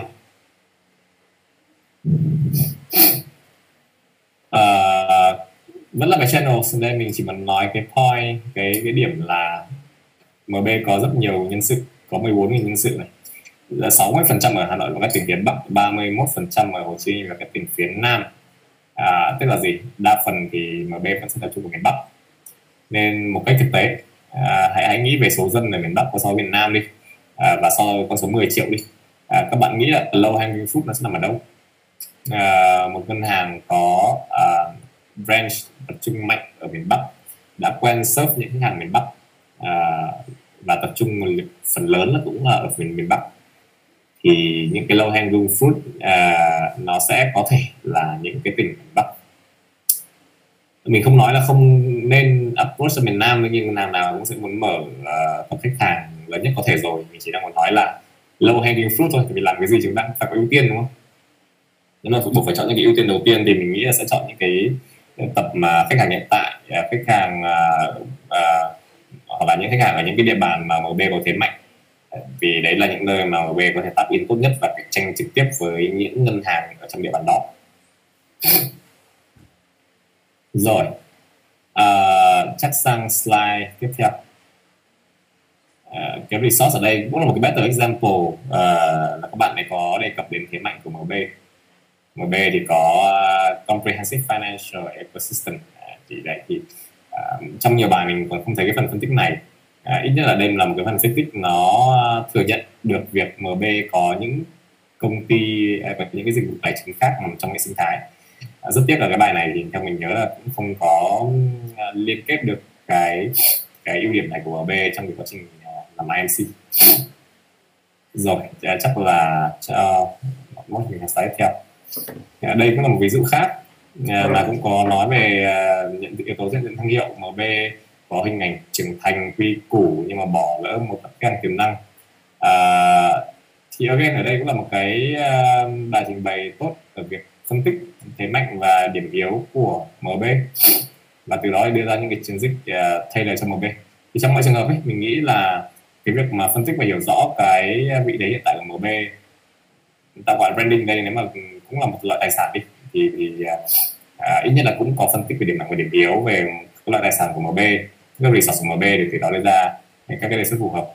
Mình nghĩ là tốt hơn rất là nhiều so với những bài thuyết trình mà chỉ có một cái slide nói rất là sơ bộ về MB là một ngân hàng, rồi nhảy thẳng vào IMC thì mình nghĩ chắc chỉ có cái tên ứng dụng là tailor cho MB, còn lại tất cả những cái phần trình bày còn lại của bạn ấy, thì đều có thể mang đi giáp vào một cái doanh nghiệp nào đấy khác mà nó vẫn có thể nghe có vẻ phù hợp. Đấy chính là cái điểm mà mình nói từ đầu ấy, là on-site fit-all solution thì trong thực tế nó không có work. Trong thực tế các bạn thực sự cần phải tìm hiểu tốt về ngân hàng, về cái doanh nghiệp các bạn làm để đưa ra những cái giải pháp phù hợp. Rồi, chắc là nhờ bạn móc cho mình sang slide tiếp theo. Đây là một cái bad example khi mà nói về value proposition, vì các bạn thấy là ở phía trên bên trái có những cái bảng mình lúc nãy nói là good example, đúng không? Good ở đây là good trên khía cạnh là đưa ra tính năng là dựa trên phản hồi người dùng thôi, nhưng mà thực ra nó lại bad ở việc là nó không có so sánh được với đối thủ, và từ đó đưa ra những cái tính năng gọi là quantify được cái tính năng, những cái tính năng đấy trong cái phần đề xuất của các bạn. Ví dụ liên kết với nhiều ứng dụng hơn, các bạn cũng phải có so sánh là hiện tại MB đang liên kết với những ứng dụng gì, các ngân hàng khác đang liên kết với những ứng dụng gì mà được dùng thường xuyên, và từ đó thì cái cơ hội để MB cải thiện tính năng này là gì. Hay là nếu mà nói là lãi tiền gửi cao, đúng không, các bạn ấy cũng phải so lãi tiền gửi qua kênh online hiện tại của MB so với những ngân hàng khác chứ. Thì trong này mình đang không thấy so sánh rõ ràng. Hay là một cái ví dụ khác, nói là đối thủ mạnh hiện nay là những ngân hàng này, các bạn ấy chỉ thuần nói về việc là đây là các đối thủ, không hề đi vào phân tích là những đối thủ này mạnh điểm nào, yếu điểm nào. Thì mình thấy là đây là một việc trong thực tế có thể nó rất là dở, vì trên thực tế các bạn sẽ phải có thể là thậm chí các bạn sẽ phải trải nghiệm những cái app này xem nó có cái gì hay, rồi tham khảo những cái tính năng của dịch vụ tài chính của họ để làm một cái bảng so sánh rất là chi tiết là các ngân hàng thì lợi hơn thì hơn MB điểm gì, MB hơn các ngân hàng khác điểm gì. Thì trong này mình không thấy cái phân tích rất là rõ. Rồi chắc bạn móc cho mình slide tiếp theo. Ở đây thì mình có thấy có phân tích về các đối thủ trong cái slide này, nhưng rất tiếc là các phân tích này không liên quan đến proposal. Mình lấy ví dụ như là Security Technology, Smart OTP Biometric Authentication của TP Bank này, Sacombank Pay thì có PCI DSS standard là một cái chuẩn mực về bảo mật này, Timo Security Code, MB Bank Digital OTP. Ok, cái phân tích này nó sẽ liên hệ thế nào đến proposal của các bạn? Thì trong phần trình bày này mình không thấy. Khi mà phân tích ấy, thì để cho nó vẫn có thể để mà phải sharp ấy, thì các bạn sẽ phải chọn những cái phân tích mà nó liên hệ trực tiếp đến cái đề xuất cuối cùng của bạn. Mình lấy ví dụ nếu mà phân tích về lãi suất ngân hàng, chắc là nhiều bạn móc cho mình slide theo. Đơn giản nhất thôi, phân tích lãi suất ngân hàng ở đây các bạn nhìn thấy MB này 5,0% so với rất nhiều ngân hàng khác cũng trong khoảng từ 4,8 đến 5,0, thì thực ra là MB cũng đang ở một cái khoản tương đối là cao, ví dụ như với cái kỳ hạn 3 tháng đúng không?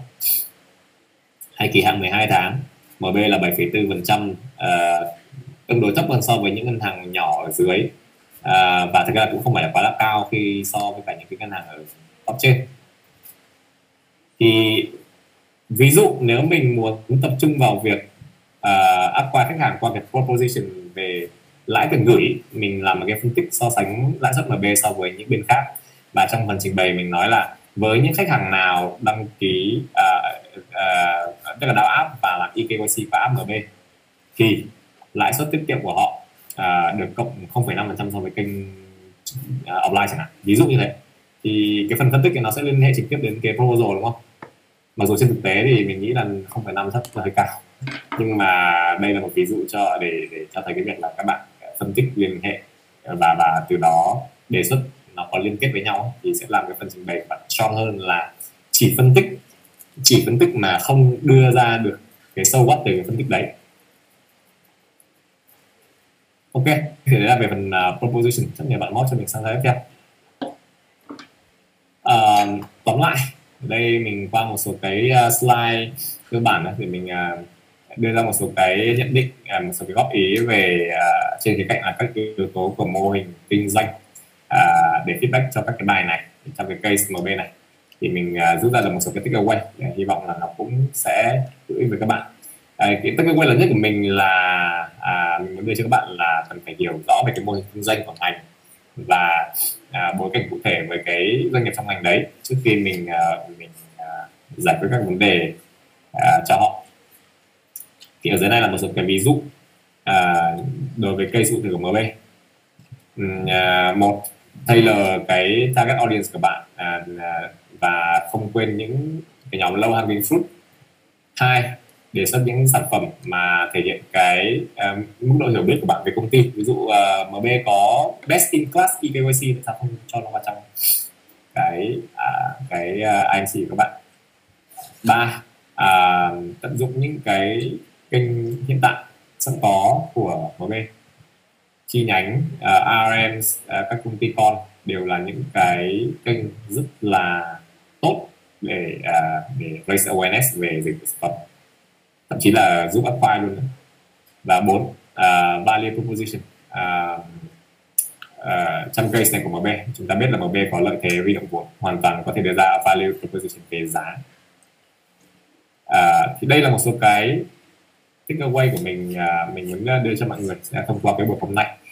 Hy vọng là các bạn thấy cái session này hữu ích. Rồi, đến đây là hết cái phần thứ 2 rồi, chắc là mình sẽ qua phần Q&A. Thì bây giờ mình sẽ take in các câu hỏi các bạn nhé. Ok, thank you Long. Thì anh nghĩ là ở đây mình cũng không có nhiều câu hỏi, thì nếu mà được anh nghĩ là các bạn có thể bật mic lên, mình hỏi để mình diễn tả cho nó cụ thể hơn ha. Bạn Mai Anh với bạn Kiều An có thể bật mic lên nói chuyện được không? Dạ được ạ. Ok. Anh ơi, em muốn hỏi là nếu mà đối với ví điện tử ấy ạ, thì đâu sẽ là nền tảng để truyền thông tối ưu ạ?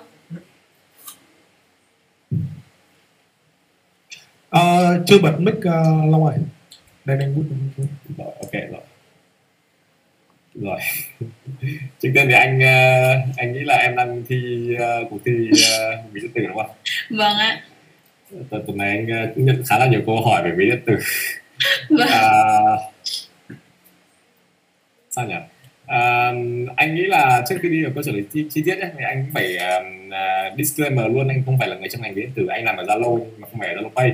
Vâng Zalo ạ. Pay và Zalo là hai cái BU khác nhau.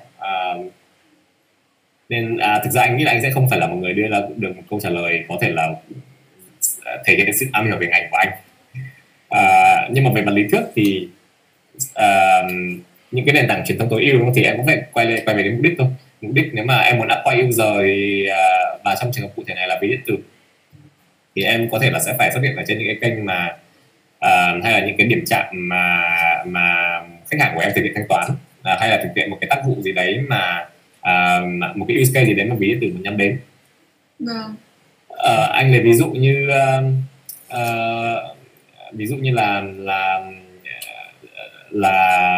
Zalo Pay, có một cái ví dụ Zalo Pay nhưng nhà đây không, cái này cũng từ cái hiểu biết của anh khi mà làm việc ở Zalo thôi. Thì muốn acquire nhóm người dùng trong cái use case về thanh toán tiền điện thì họ sẽ work với cả EVN là những bên cung cấp dịch vụ điện, đúng không? Và họ sẽ có một cái partnership để EVN có thể gửi thông báo nhắc điện qua Zalo, và qua đấy thì người ta thanh toán qua Zalo Pay trong cái tin nhắn Zalo đấy.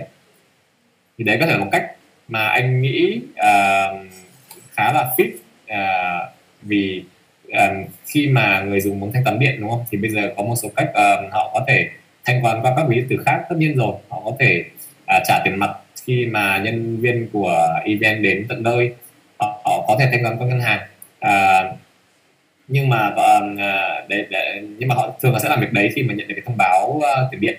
Nếu bây giờ mà chính EVN mà gửi thông báo tiền điện đấy cho họ và có gắn cái nút của Zalo Pay ở trong cái thông báo đấy thì chắc chắn là cái tỷ lệ tức là mình nghĩ cái khả năng mà acquire người dùng qua những kênh đấy nó sẽ đều tối ưu hơn rồi. Thì đấy là một ví dụ. Anh chỉ có thể lấy ví dụ đấy thôi, vì anh biết về đấy, chứ còn anh nghĩ là với những cái trường hợp khác thì bọn em sẽ phải tự xem là những cái nền tảng nào, những cái chỗ nào mà người dùng hay thực hiện các cái điểm chạm để thực hiện giao dịch, và có thể là ví điện tử sẽ phải xuất hiện nhiều hơn ở những điểm đấy để acquire người dùng thôi. Vâng ạ, anh cảm ơn ạ. Ok, thank you em. Rồi bạn Kiều An có tiện bật mic lên hỏi không em?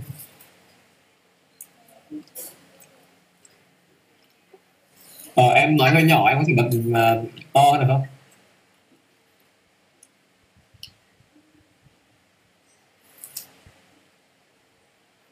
Alo ạ. Anh nghe được rồi. Rồi ạ. Cho em hỏi là tại vì vừa nãy lúc mà mình phân tích cái case study á, là khi mà các bạn so sánh M-Bank với cả những cái competitor khác, thì cho em hỏi là cái tiêu chí nào để mà mình có thể chọn để mà mình so sánh một cái brand các competitor với nhau, thì liệu nó có dựa vào những cái USP hay không? Và ví dụ như là nếu mà các bạn ấy so sánh kiểu peer to peer từ Apple to Apple ấy ạ, thì liệu những cái nào là những cái mà mình nên cân nhắc để mà chọn? Bởi vì sẽ có rất nhiều thứ mà mình có thể so sánh với nhau về tài sản hay là về nguồn huy động vốn các thứ ấy, thì em không biết là những cái tiêu chí nào để mình chọn lọc một cách gọi là cô đọng nhất mà mình so sánh một brand và nhiều cái competitor như thế ạ. Sorry, anh bị miss câu hỏi đầu tiên mà anh hiểu câu hỏi thứ hai rồi. Câu hỏi đầu tiên em làm rõ được không? Em hỏi có một câu thôi đấy. Nó là câu chuyện tức là chọn tiêu chí như nào so sánh. Dạ. Anh nghĩ là vẫn sẽ quay về mục đích thôi, giống như khi giải quyết vấn đề trước khi làm em phải biết là em làm cái này để làm gì, thì em so sánh cái này để làm gì. Em phải có giả định trong đầu, chứ không thể nào mà phân tích mọi yếu tố được. Phân tích mọi yếu tố thì thậm chí là em có thể phân tích màu sắc của các công ty được, đúng không? Phân tích đúng rồi, rất là nhiều. Không tay màu đỏ, màu nào là màu kích thích người dùng hơn. Nó quay về cái mục đích của em thôi. Nếu em đang muốn đề xuất thay đổi thương hiệu và nhận diện thương hiệu của MB Bởi vì em thấy là cái màu hiện tại của MB là màu neutral. Anh lấy ví dụ rất là extreme, mặc dù anh nghĩ là có thể là không đúng. Ví dụ em thấy màu của MB là neutral, xanh lạnh. Hồi trước màu MB là màu xanh lạnh ấy, sau họ điều chuyển sang màu xanh đậm. Anh không biết là có yếu tố đấy không, nhưng mà hồi trước là màu xanh lạnh và không, có thể là không kích thích người dùng thực hiện các hành động trên app chẳng hạn. Thì em phải bắt nguồn từ việc là phân tích màu sắc, đúng không?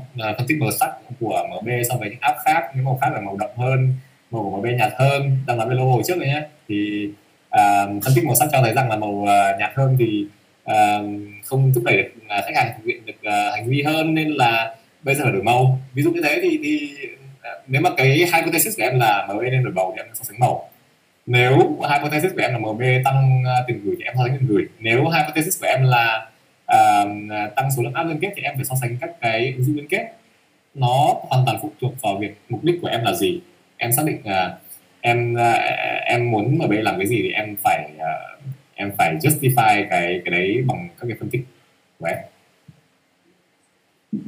Dạ, cũng hơi không hiểu. Tức là nếu mà ví dụ trong cái đề bài này là mình muốn MB target đến nhiều cái đối tượng khách hàng hơn, thì những cái yếu tố mà nên chọn để so sánh với các competitor thì sẽ là gì ạ?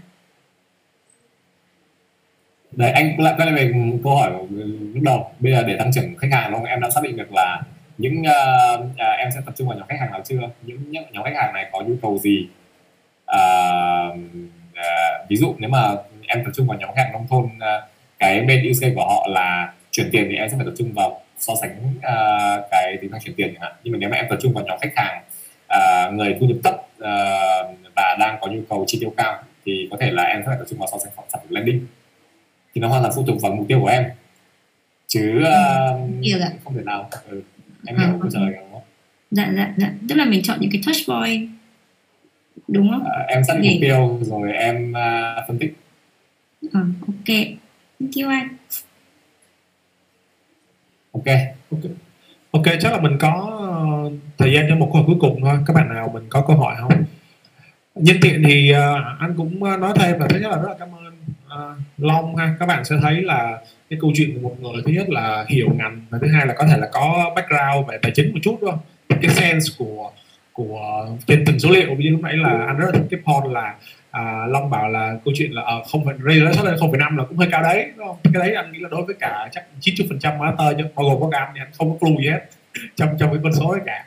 Thì mình nên rất là care về cái chuyện này. Thì cũng kể cho các bạn thôi, tức là anh có một bạn trò thì là hồi xưa làm bên AAA, bây giờ bạn chuyển sang một công ty khác rồi, thì bạn nói là có một cái anh là giám đốc marketing của AAA là CMO ấy, là xuất thân ảnh là dân CFO chuyển sang tức là ảnh là người rất là hiểu về dòng tiền, và khi mà ảnh nhìn vào cái câu chuyện về câu chuyện là theo kiểu là cái flow của dòng tiền, thì ảnh thật ra là starting đó là ảnh làm kiểu như marketing nhưng mà gọi là product innovation, tức là ảnh hiểu, ảnh cluster được những cái nhóm khách hàng khác nhau, ảnh đưa ra được những cái sản phẩm rất là tốt.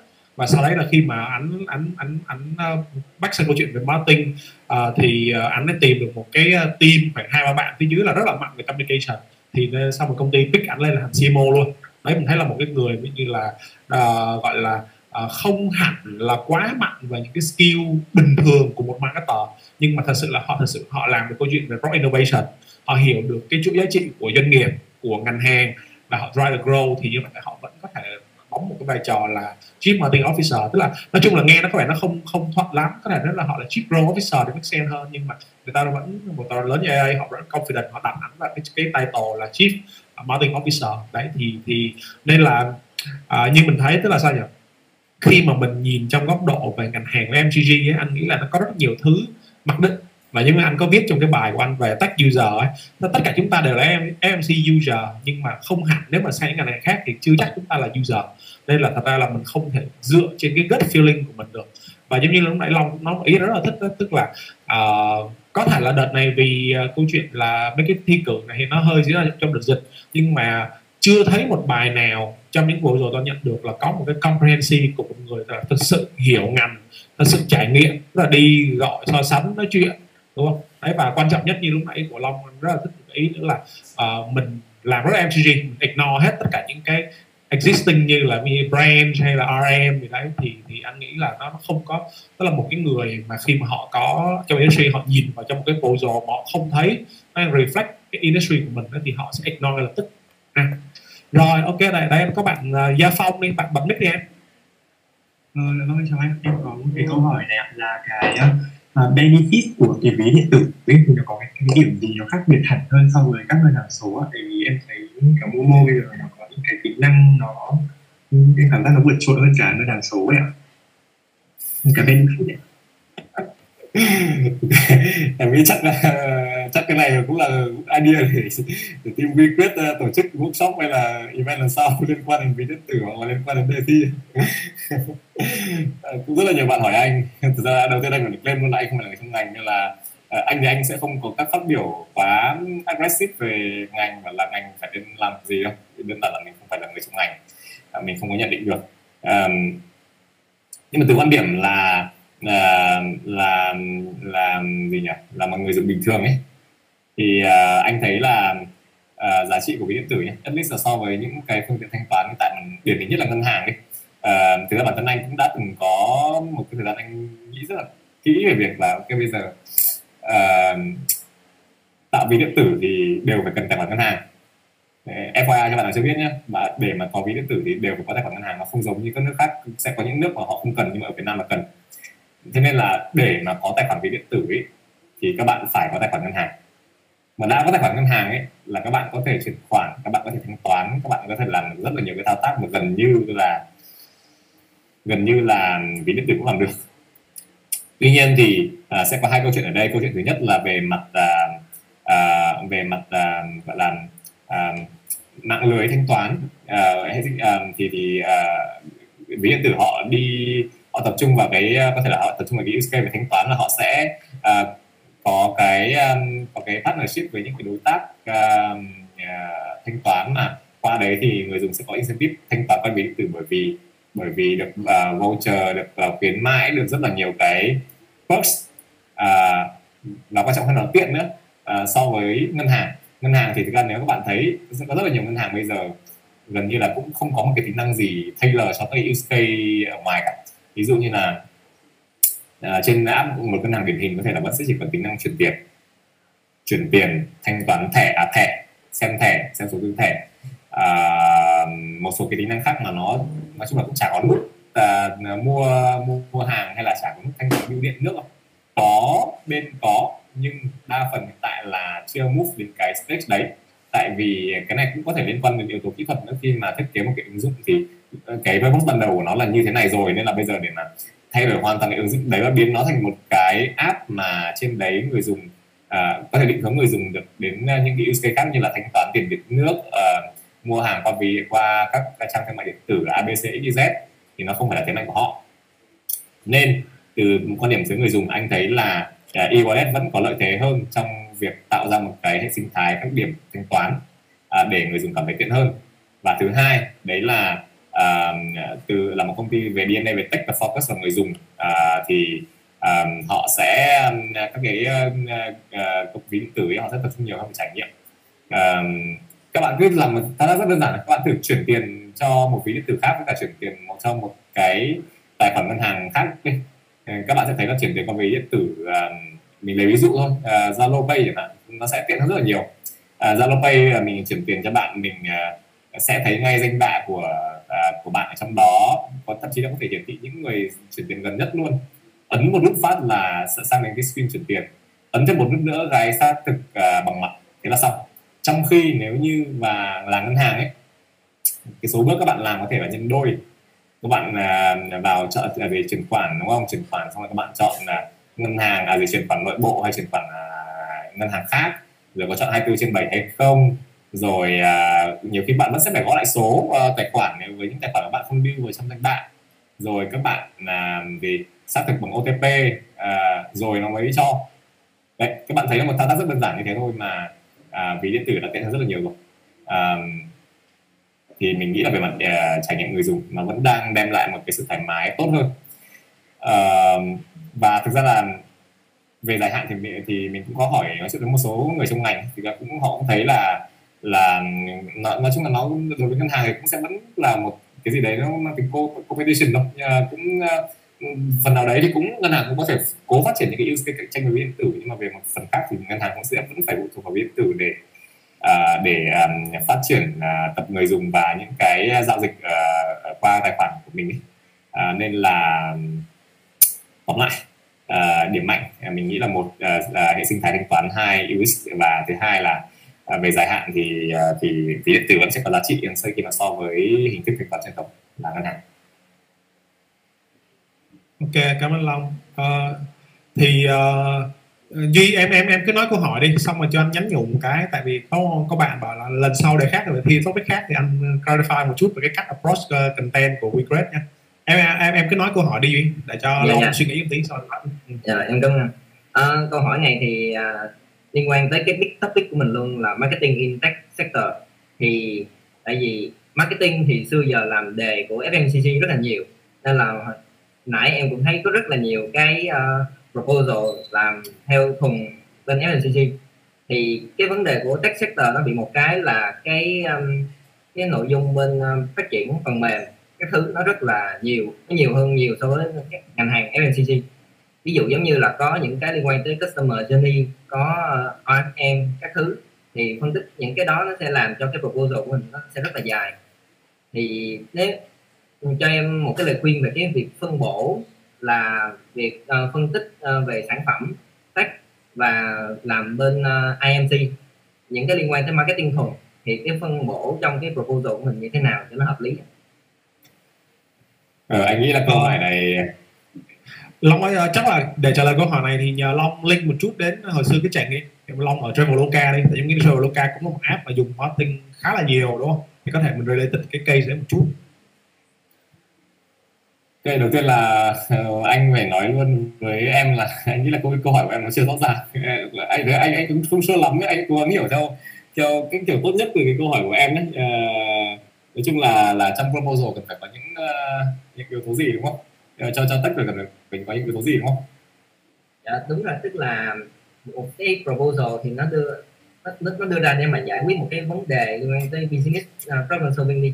Thì ví dụ giống như là mình có thì cái mục tiêu là để giải quyết một vấn đề gì đó bên ví dụ giống như đề MB Bank hồi nãy, thì MB Bank nó có về mặt cả thương hiệu của nó, về mặt ngân hàng truyền thống, và nó có cả app của app banking nữa.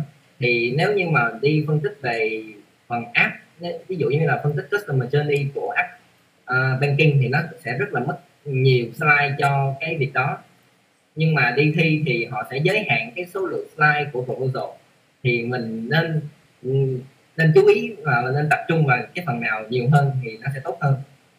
Anh nghĩ là câu hỏi này em phải xác định mục tiêu của em là gì. Nếu mà mục tiêu của em là winner case thì anh không biết. Anh nghĩ là sẽ phải tùy thuộc vào cuộc thi vào 20 trang thì tất nhiên là bảo 10 trang thì bây giờ em cũng phải nhét bằng được nó vào 10 trang thôi, và chấp nhận là nếu như không thể nào trình bày hết thì có một số cái mình phải nói miệng hoặc là mình phải bỏ thôi.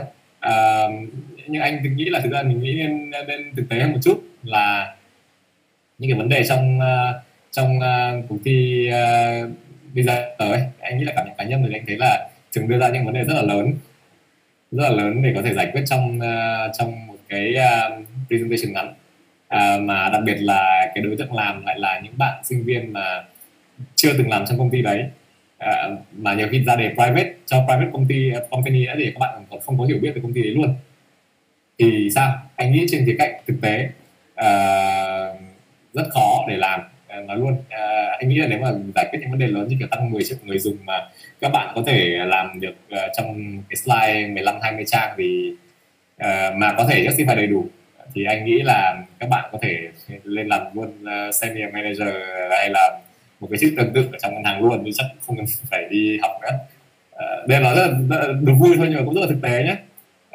Thì đầu tiên cái đấy mọi người phải accept it là những cái case bây giờ nhiều khi ra những cái mục tiêu nó sẽ tương đối gọi là quá lớn và cho cái output nó quá nhỏ. Thế còn nếu mà là trong bối cảnh của cuộc thi, để win cuộc thi thì các bạn sẽ phải tìm hiểu kỹ cái tiêu chí của cuộc thi thôi.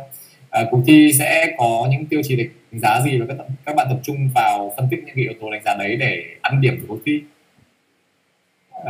Anh nghĩ câu trả lời ngắn gọn của anh sẽ là thế. Còn để mà liên hệ một chút về Traveloka mà làm marketing yếu tố gì thì cũng thực ra nó cũng logic thôi, nó đều là logic cả. Đầu tiên là segment khách hàng, đi theo cái model kia, đi theo cái business model kia, đầu tiên các bạn xem là phân phối khách hàng của mình là gì. Ví dụ như hồi trong Traveloka thì bọn anh sẽ phân tích xem từ trong một AFM ấy, xem là khách hàng các phân khúc khách hàng dùng các dịch vụ sản phẩm nào, tần suất như thế nào, size của họ như nào, mua cho bao nhiêu người chẳng hạn, và từ đấy thì đưa ra những cái coupon hoặc là những cái promotion program nó trigger việc tăng cái tần suất sử dụng hoặc là cái size sử dụng của họ. Và mình sẽ triển khai rất là nhiều cái chiến dịch đấy cho nhiều đối tượng khác nhau thông qua việc là gửi các cái tailor app notification đến ứng dụng. Chắc là trên một khía cạnh rất là nhỏ để cho mọi người hiểu là khi mà làm marketing trong tech thì có thể là mình sẽ sử dụng rất là nhiều cái yếu tố về dữ liệu, về idea, có thể là đâu đấy nó là những chiến dịch về branding và IMC thì nó sẽ là những cái idea nó fancy hơn, nhưng mà anh nghĩ là đằng sau đấy thì vẫn sẽ là những con số, vẫn sẽ là việc mình xem cái phân khối khách hàng đến là ai, mình target họ qua channel nào. Nếu mà là khách hàng hiện tại mình nghiên cứu kỹ về họ thì thậm chí là mình quantify được là mình expect cái tỷ lệ chuyển đổi như thế nào, deal size tăng như thế nào, là từ đấy có impact đến doanh thu như thế nào. Thì nó rất là số. Chắc là để kết thì là một câu rất là số versus cái việc là một cái idea nghe rất là bay bổng khi mà làm một cái chiến dịch truyền thông với một idea nghe nó mơ mộng. Nếu mà như vậy thì chắc là cho anh related một chút về hồi xưa cái thời mà em làm ở bên McKinsey ấy, thì vì mình nói là câu chuyện là có vẻ những cái đề bây giờ đang cho gọi là quá rộng, thì và ví dụ là lại một cái outcome 20 slide thôi, thì ví dụ như là em có thể cho một số ví dụ nào, ví dụ hồi xưa là những cái đề khi mà tụi em được nhận đấy, và cái cách mà mình trình bày cái chuyện đấy là như nào đâu. Anh nghĩ là cho một các bạn hình dung về câu chuyện là in real life thì nó như thế nào. Tại vì đôi khi mình có như một cái gọi là unreal expectation bởi vì thi quá. Vâng, thực ra là McKinsey là consulting in general thì nó lại là một cái extreme khác.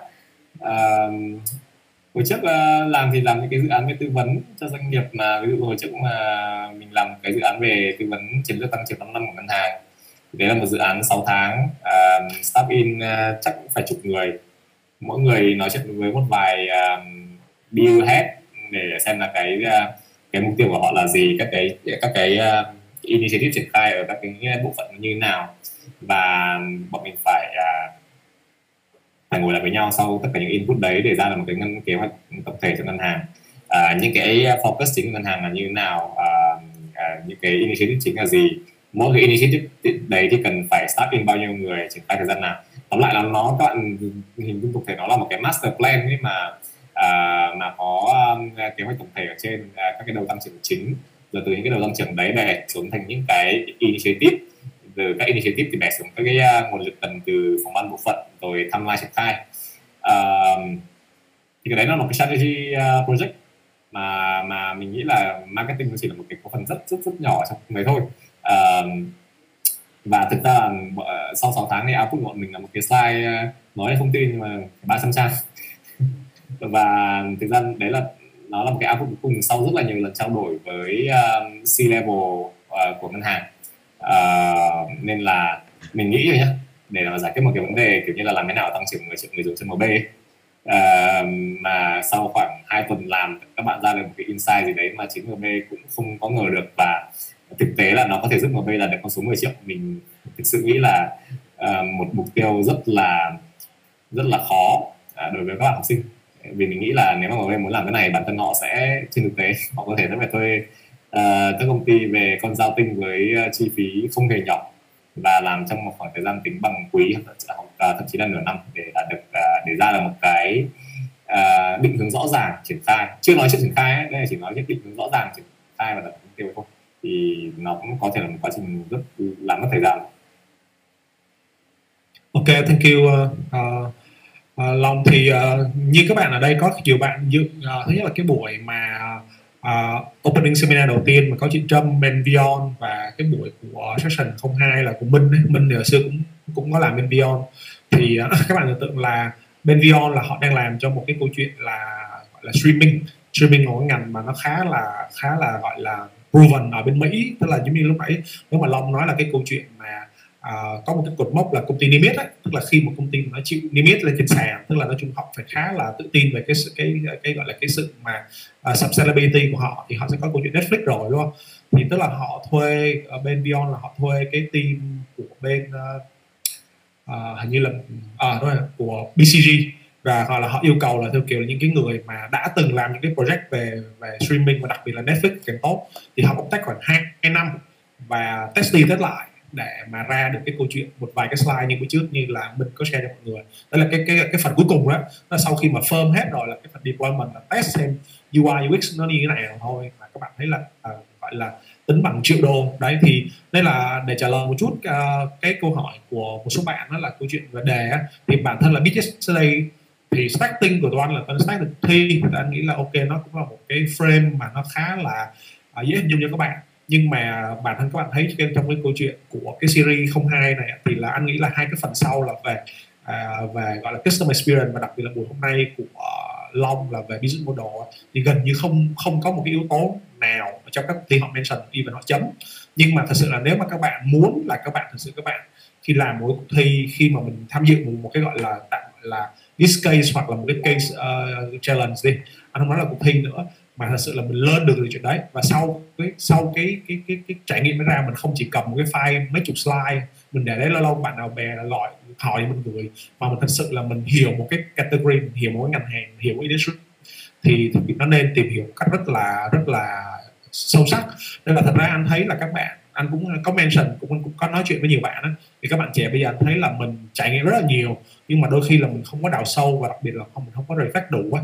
Nên là có những bạn thấy là một năm thi có thể là 4 năm thi, rất là nhiều ngành hàng, rất là nhiều case khác nhau, nhưng mà sau khi nói chuyện với bạn ấy, anh không có feel lắm là thực sự bạn đấy đã từng là cái cảm giác của cái người mà họ đã trăn trở cho một cái solution mà các bạn đấy cơ bản là trong đầu có một vài cái ý niệm, một vài cái template, và các bạn áp vào hết cuộc thi này cuộc thi khác và hết ngành hàng này ngành hàng khác. Thì anh nghĩ đấy là một cái điểm nó rất là đáng tiếc, đúng không? Tại vì thật ra cuối cùng thì bản thân là mình thôi, tức là mình đi rất là nhiều như vậy nên mình chấm cũng gọi là mình cũng không nhận được gì ngoài có thể là không được giải, hoặc có thể được một vài cái giải. Mà thật ra anh nghĩ quan trọng nhất là như là Long nói, tức là khi mà ra cái đề này á, và đặc biệt là anh thích cái đề MB Bank bởi vì những cái final của cái cuộc thi này á, anh dám đọc á, là hình như họ cũng offer internship nữa, đúng không? Thì anh nghĩ là even nếu mà bạn nào mà cho dù các bạn mà được giải nhất, giải nhì, giải ba, nhưng mà các bạn không có một cái clue gì với ngành đấy, thì bản thân là cái phần thưởng lớn hơn là cái chuyện về job opportunity ấy, là họ cũng không có border để offer bạn. Và nó là ok, tức là bạn này có thể là the best among những cái người thi thôi, nhưng mà về câu chuyện về industry wise, về câu chuyện về company wise thì bạn ấy không có hiểu enough. Nên là nếu mà vì là đó là những câu chuyện mà tại sao khi mà hồi xưa anh cũng trải qua những câu chuyện như vậy, tức là khi mình đi thi thì mình cũng khen các bạn, tại mình khen những tiêu chí cuộc thi, nhưng mà khi mình phỏng vấn thì mình cho các bạn rớt. Các bạn hỏi là ủa anh Dũng sao như là tối hôm trước thì anh vừa mới khen em, nhưng mà 1-2 ngày nữa thì anh phỏng vấn em, anh lại cho em rớt, bởi vì cái tiêu chí khác nhau đúng không? Thi thì nó sẽ có ok với anh Dũng chấm trên tiêu chí ABC, nó là ok các bạn đạt, các bạn tốt chuyện điểm gì. Nhưng mà còn câu chuyện khi mà phỏng vấn là anh cần cái người là đồng hành với anh cần người hiểu công ty, hiểu ngành để mà sự là tạo ra giá trị ấy, thì các bạn không đạt, đúng không? Đấy, nên là anh nghĩ là như là cái ý của Long ấy, tức là cuộc thi thì nó mỗi người họ sẽ có mỗi cuộc thi, thậm chí là mỗi cái mùa thì nó sẽ có những cái mục tiêu khác nhau. Nhưng mà anh nghĩ là quan trọng nhất là mình cứ dựa trên cái industry standard, mình dựa trên những cái gì thật sự mình hiểu, mình làm được ra giá trị, thì cho dù là mình cái kết quả mình trong 1-2 cuộc thi nó như thế nào, nhưng mà eventually thì anh nghĩ là các bạn vẫn sẽ thứ nhất là gặp người trong ngành mình nói chuyện, người ta biết là mình hiểu ngành, mình đã consider qua ngành, và thứ hai là khi mình đi ứng tuyển thì mình sẽ có cái tỷ lệ đậu cao hơn. Và quan trọng nhất anh nghĩ là mình phải thích, đúng không? Tại vì có rất nhiều bạn như bảo là thi 5-6 cuộc thi hỏi là ô trong cái cuộc thi nó có những ngành hàng mới em có thích gì không, bảo là em không có cảm giác gì cả. Thì tất cả mình prepare xong cái series tiếp theo của cái Yesterday rồi, thì nhân tiện các bạn hỏi thì Toan cũng có mention luôn là Toan trong series BJJ 03 Toán sẽ gần như là không mention một cuộc thi, tại vì cái topic Toán chọn là Festive Marketing thì Toán thấy là một cái topic cực kỳ quan trọng, đặc biệt là dịp Tết năm nay là rất nhiều công ty là mong muốn là gỡ gạc đây, nhưng mà anh không thấy có cuộc thi nào mention chuyện đấy. Thì bản thân là Toán ngay từ ban đầu Toán nói rồi, tức là cuộc thi nó là một cái xuất phát điểm tốt để cho chúng ta hiểu nhau, nhưng mình nghĩ là qua 2 cái series của BJJ đây rồi thì mình không cần thiết là phải có cuộc thi nữa. Tức là nếu như mà như những topic nào mà Toán thấy là Toán có cuộc thi mention và có tìm được những cái proposal mà Toán thấy xứng đáng để mà invest time, để thứ nhất là cho các anh chị expert phân tích, và thứ hai để nói cho các bạn ấy, Toán sẽ nói. Còn Toán sẽ không phải là câu chuyện một cái nơi mà giải đề để mà ngồi luyện thi hết cái cuộc thi này đến cuộc thi khác.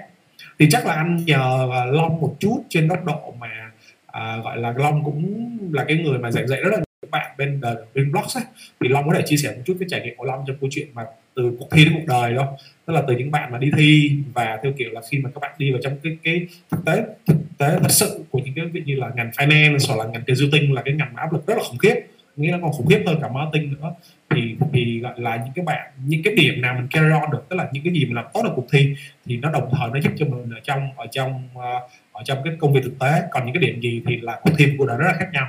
Thì anh xin một cái đúc kết nho nhỏ của Long, anh nghĩ là cũng là người cũng training cho tính giờ chắc cả ngàn bạn rồi, thì có thêm một cái point of view từ một hàng rất là khác chứ không chỉ là marketing ha, với cả nó khách quan hơn. Rồi Long ơi. Ok, thì chúng ta nếu mà chia sẻ về trải nghiệm cá nhân thì thực ra em nghĩ cái khác biệt lớn nhất là về kinh nghiệm thôi. Tại vì chia sẻ với các bạn là trước khi mình đi thi thì mình cũng trước khi mình vào làm việc McKinsey thì mình cũng có tham gia một cái cuộc thi kinh doanh, tình huống kinh doanh, cũng không phải gọi là tình huống kinh doanh, gọi là nó thiên về phân tích tài chính hơn, thi CFA Research Challenge. Thì với các bạn cũng là một cuộc thi mà mình cũng sử dụng những cái kiến thức và kỹ năng ở cấp độ sinh viên để làm. Hồi đấy thì lúc mà bọn mình làm xong ấy, lúc bọn mình mất khoảng 2 tháng để làm xong một cái bài trình bày cũng khoảng 100 trang, thì bọn mình có đi hỏi các anh chị làm các công ty chứng khoán về xem nhận xét của mọi người như nào. Thì có một anh nhận xét rất là phũ, rồi cái bài này bọn em làm mất 2 tháng thì anh làm chỉ 3 ngày thôi. Thì nó là một cái nhận định mà sau đấy có một bạn team mình về cũng hơi không thoải mái lắm, và kiểu như là công sức của mình như này mà ông ấy bảo là làm mất có 3 ngày ấy. Thì nhưng mà thực ra khi mình đi làm một thời gian rồi, mình cũng có một chút trải nghiệm, mình reflect lại thì thấy là cái nhận định nó đúng.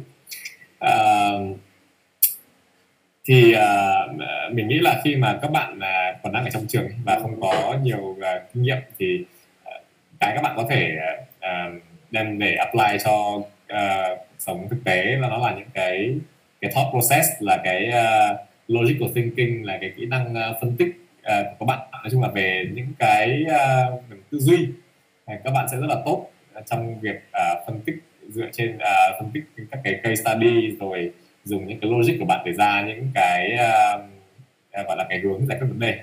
Thì mình nghĩ là những cái về mặt tư duy nó rất là tốt, và partly là cũng có thể vì các bạn tham gia rất là nhiều cuộc thi, hoặc là các bạn có rất là nhiều trải nghiệm trước đó khi còn là sinh viên, nên là nếu mà các bạn dành nhiều thời gian rèn luyện thì mình nghĩ là khi mà ra trường thì cái tư duy của các bạn sẽ càng tốt. Tuy nhiên thì mình nghĩ từ cái cạnh làm sinh viên thì các bạn sẽ không có trải nghiệm nhiều với các công việc thực tế. Thực tế thì đương nhiên nó sẽ có những cái yếu tố mà nếu mà là sinh viên thì các bạn sẽ không thể nào trải nghiệm được, nên mình chỉ nghĩ đơn giản là nếu bạn có một cái tư duy tốt và kết hợp với một cái nền kiến thức thực tế thông qua trải nghiệm thì các bạn sẽ có thể tiến rất là xa cho cái career path sau này. Chắc là em cũng chỉ xin phép chia sẻ vậy thôi. Anh Dũng ạ. Ok.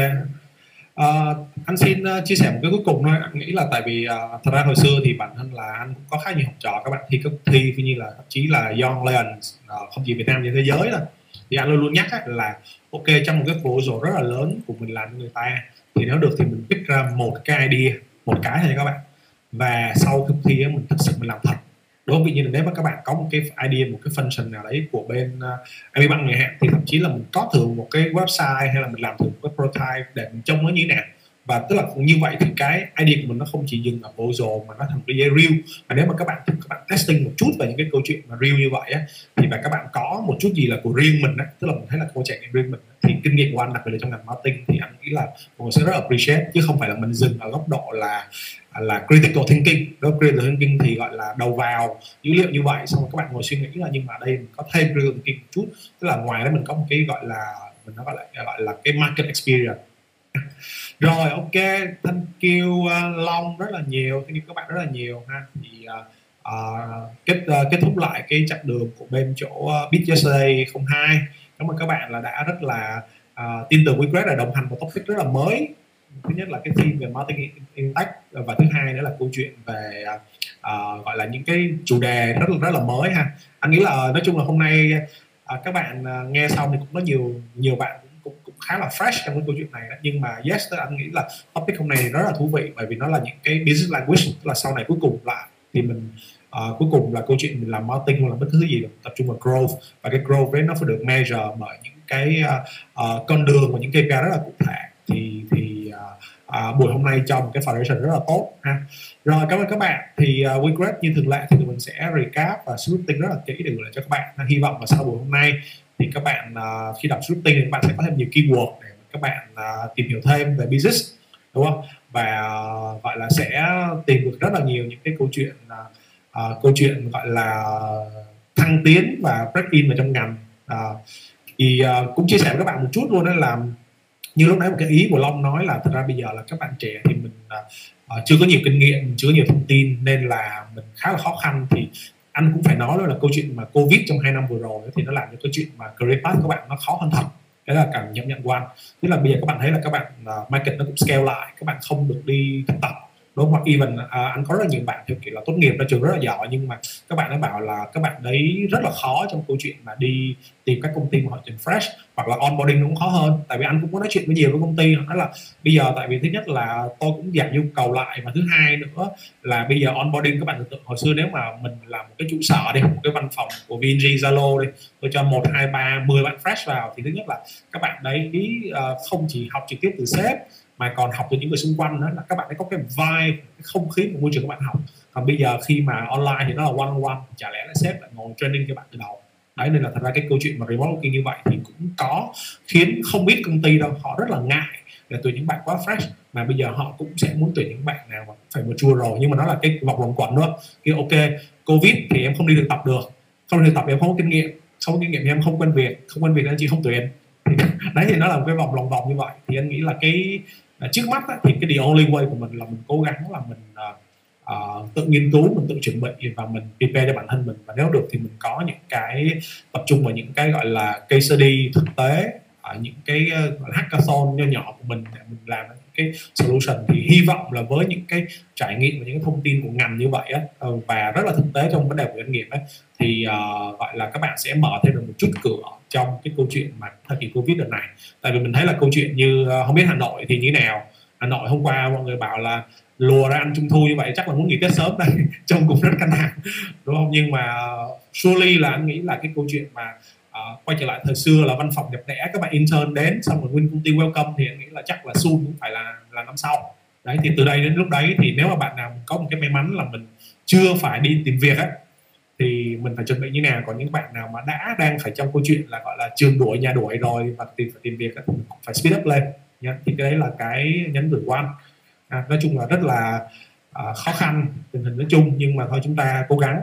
Rồi, thank you các bạn rất là nhiều ha. Long có nhắn gửi gì không? Cái câu chuyện onboarding gì không?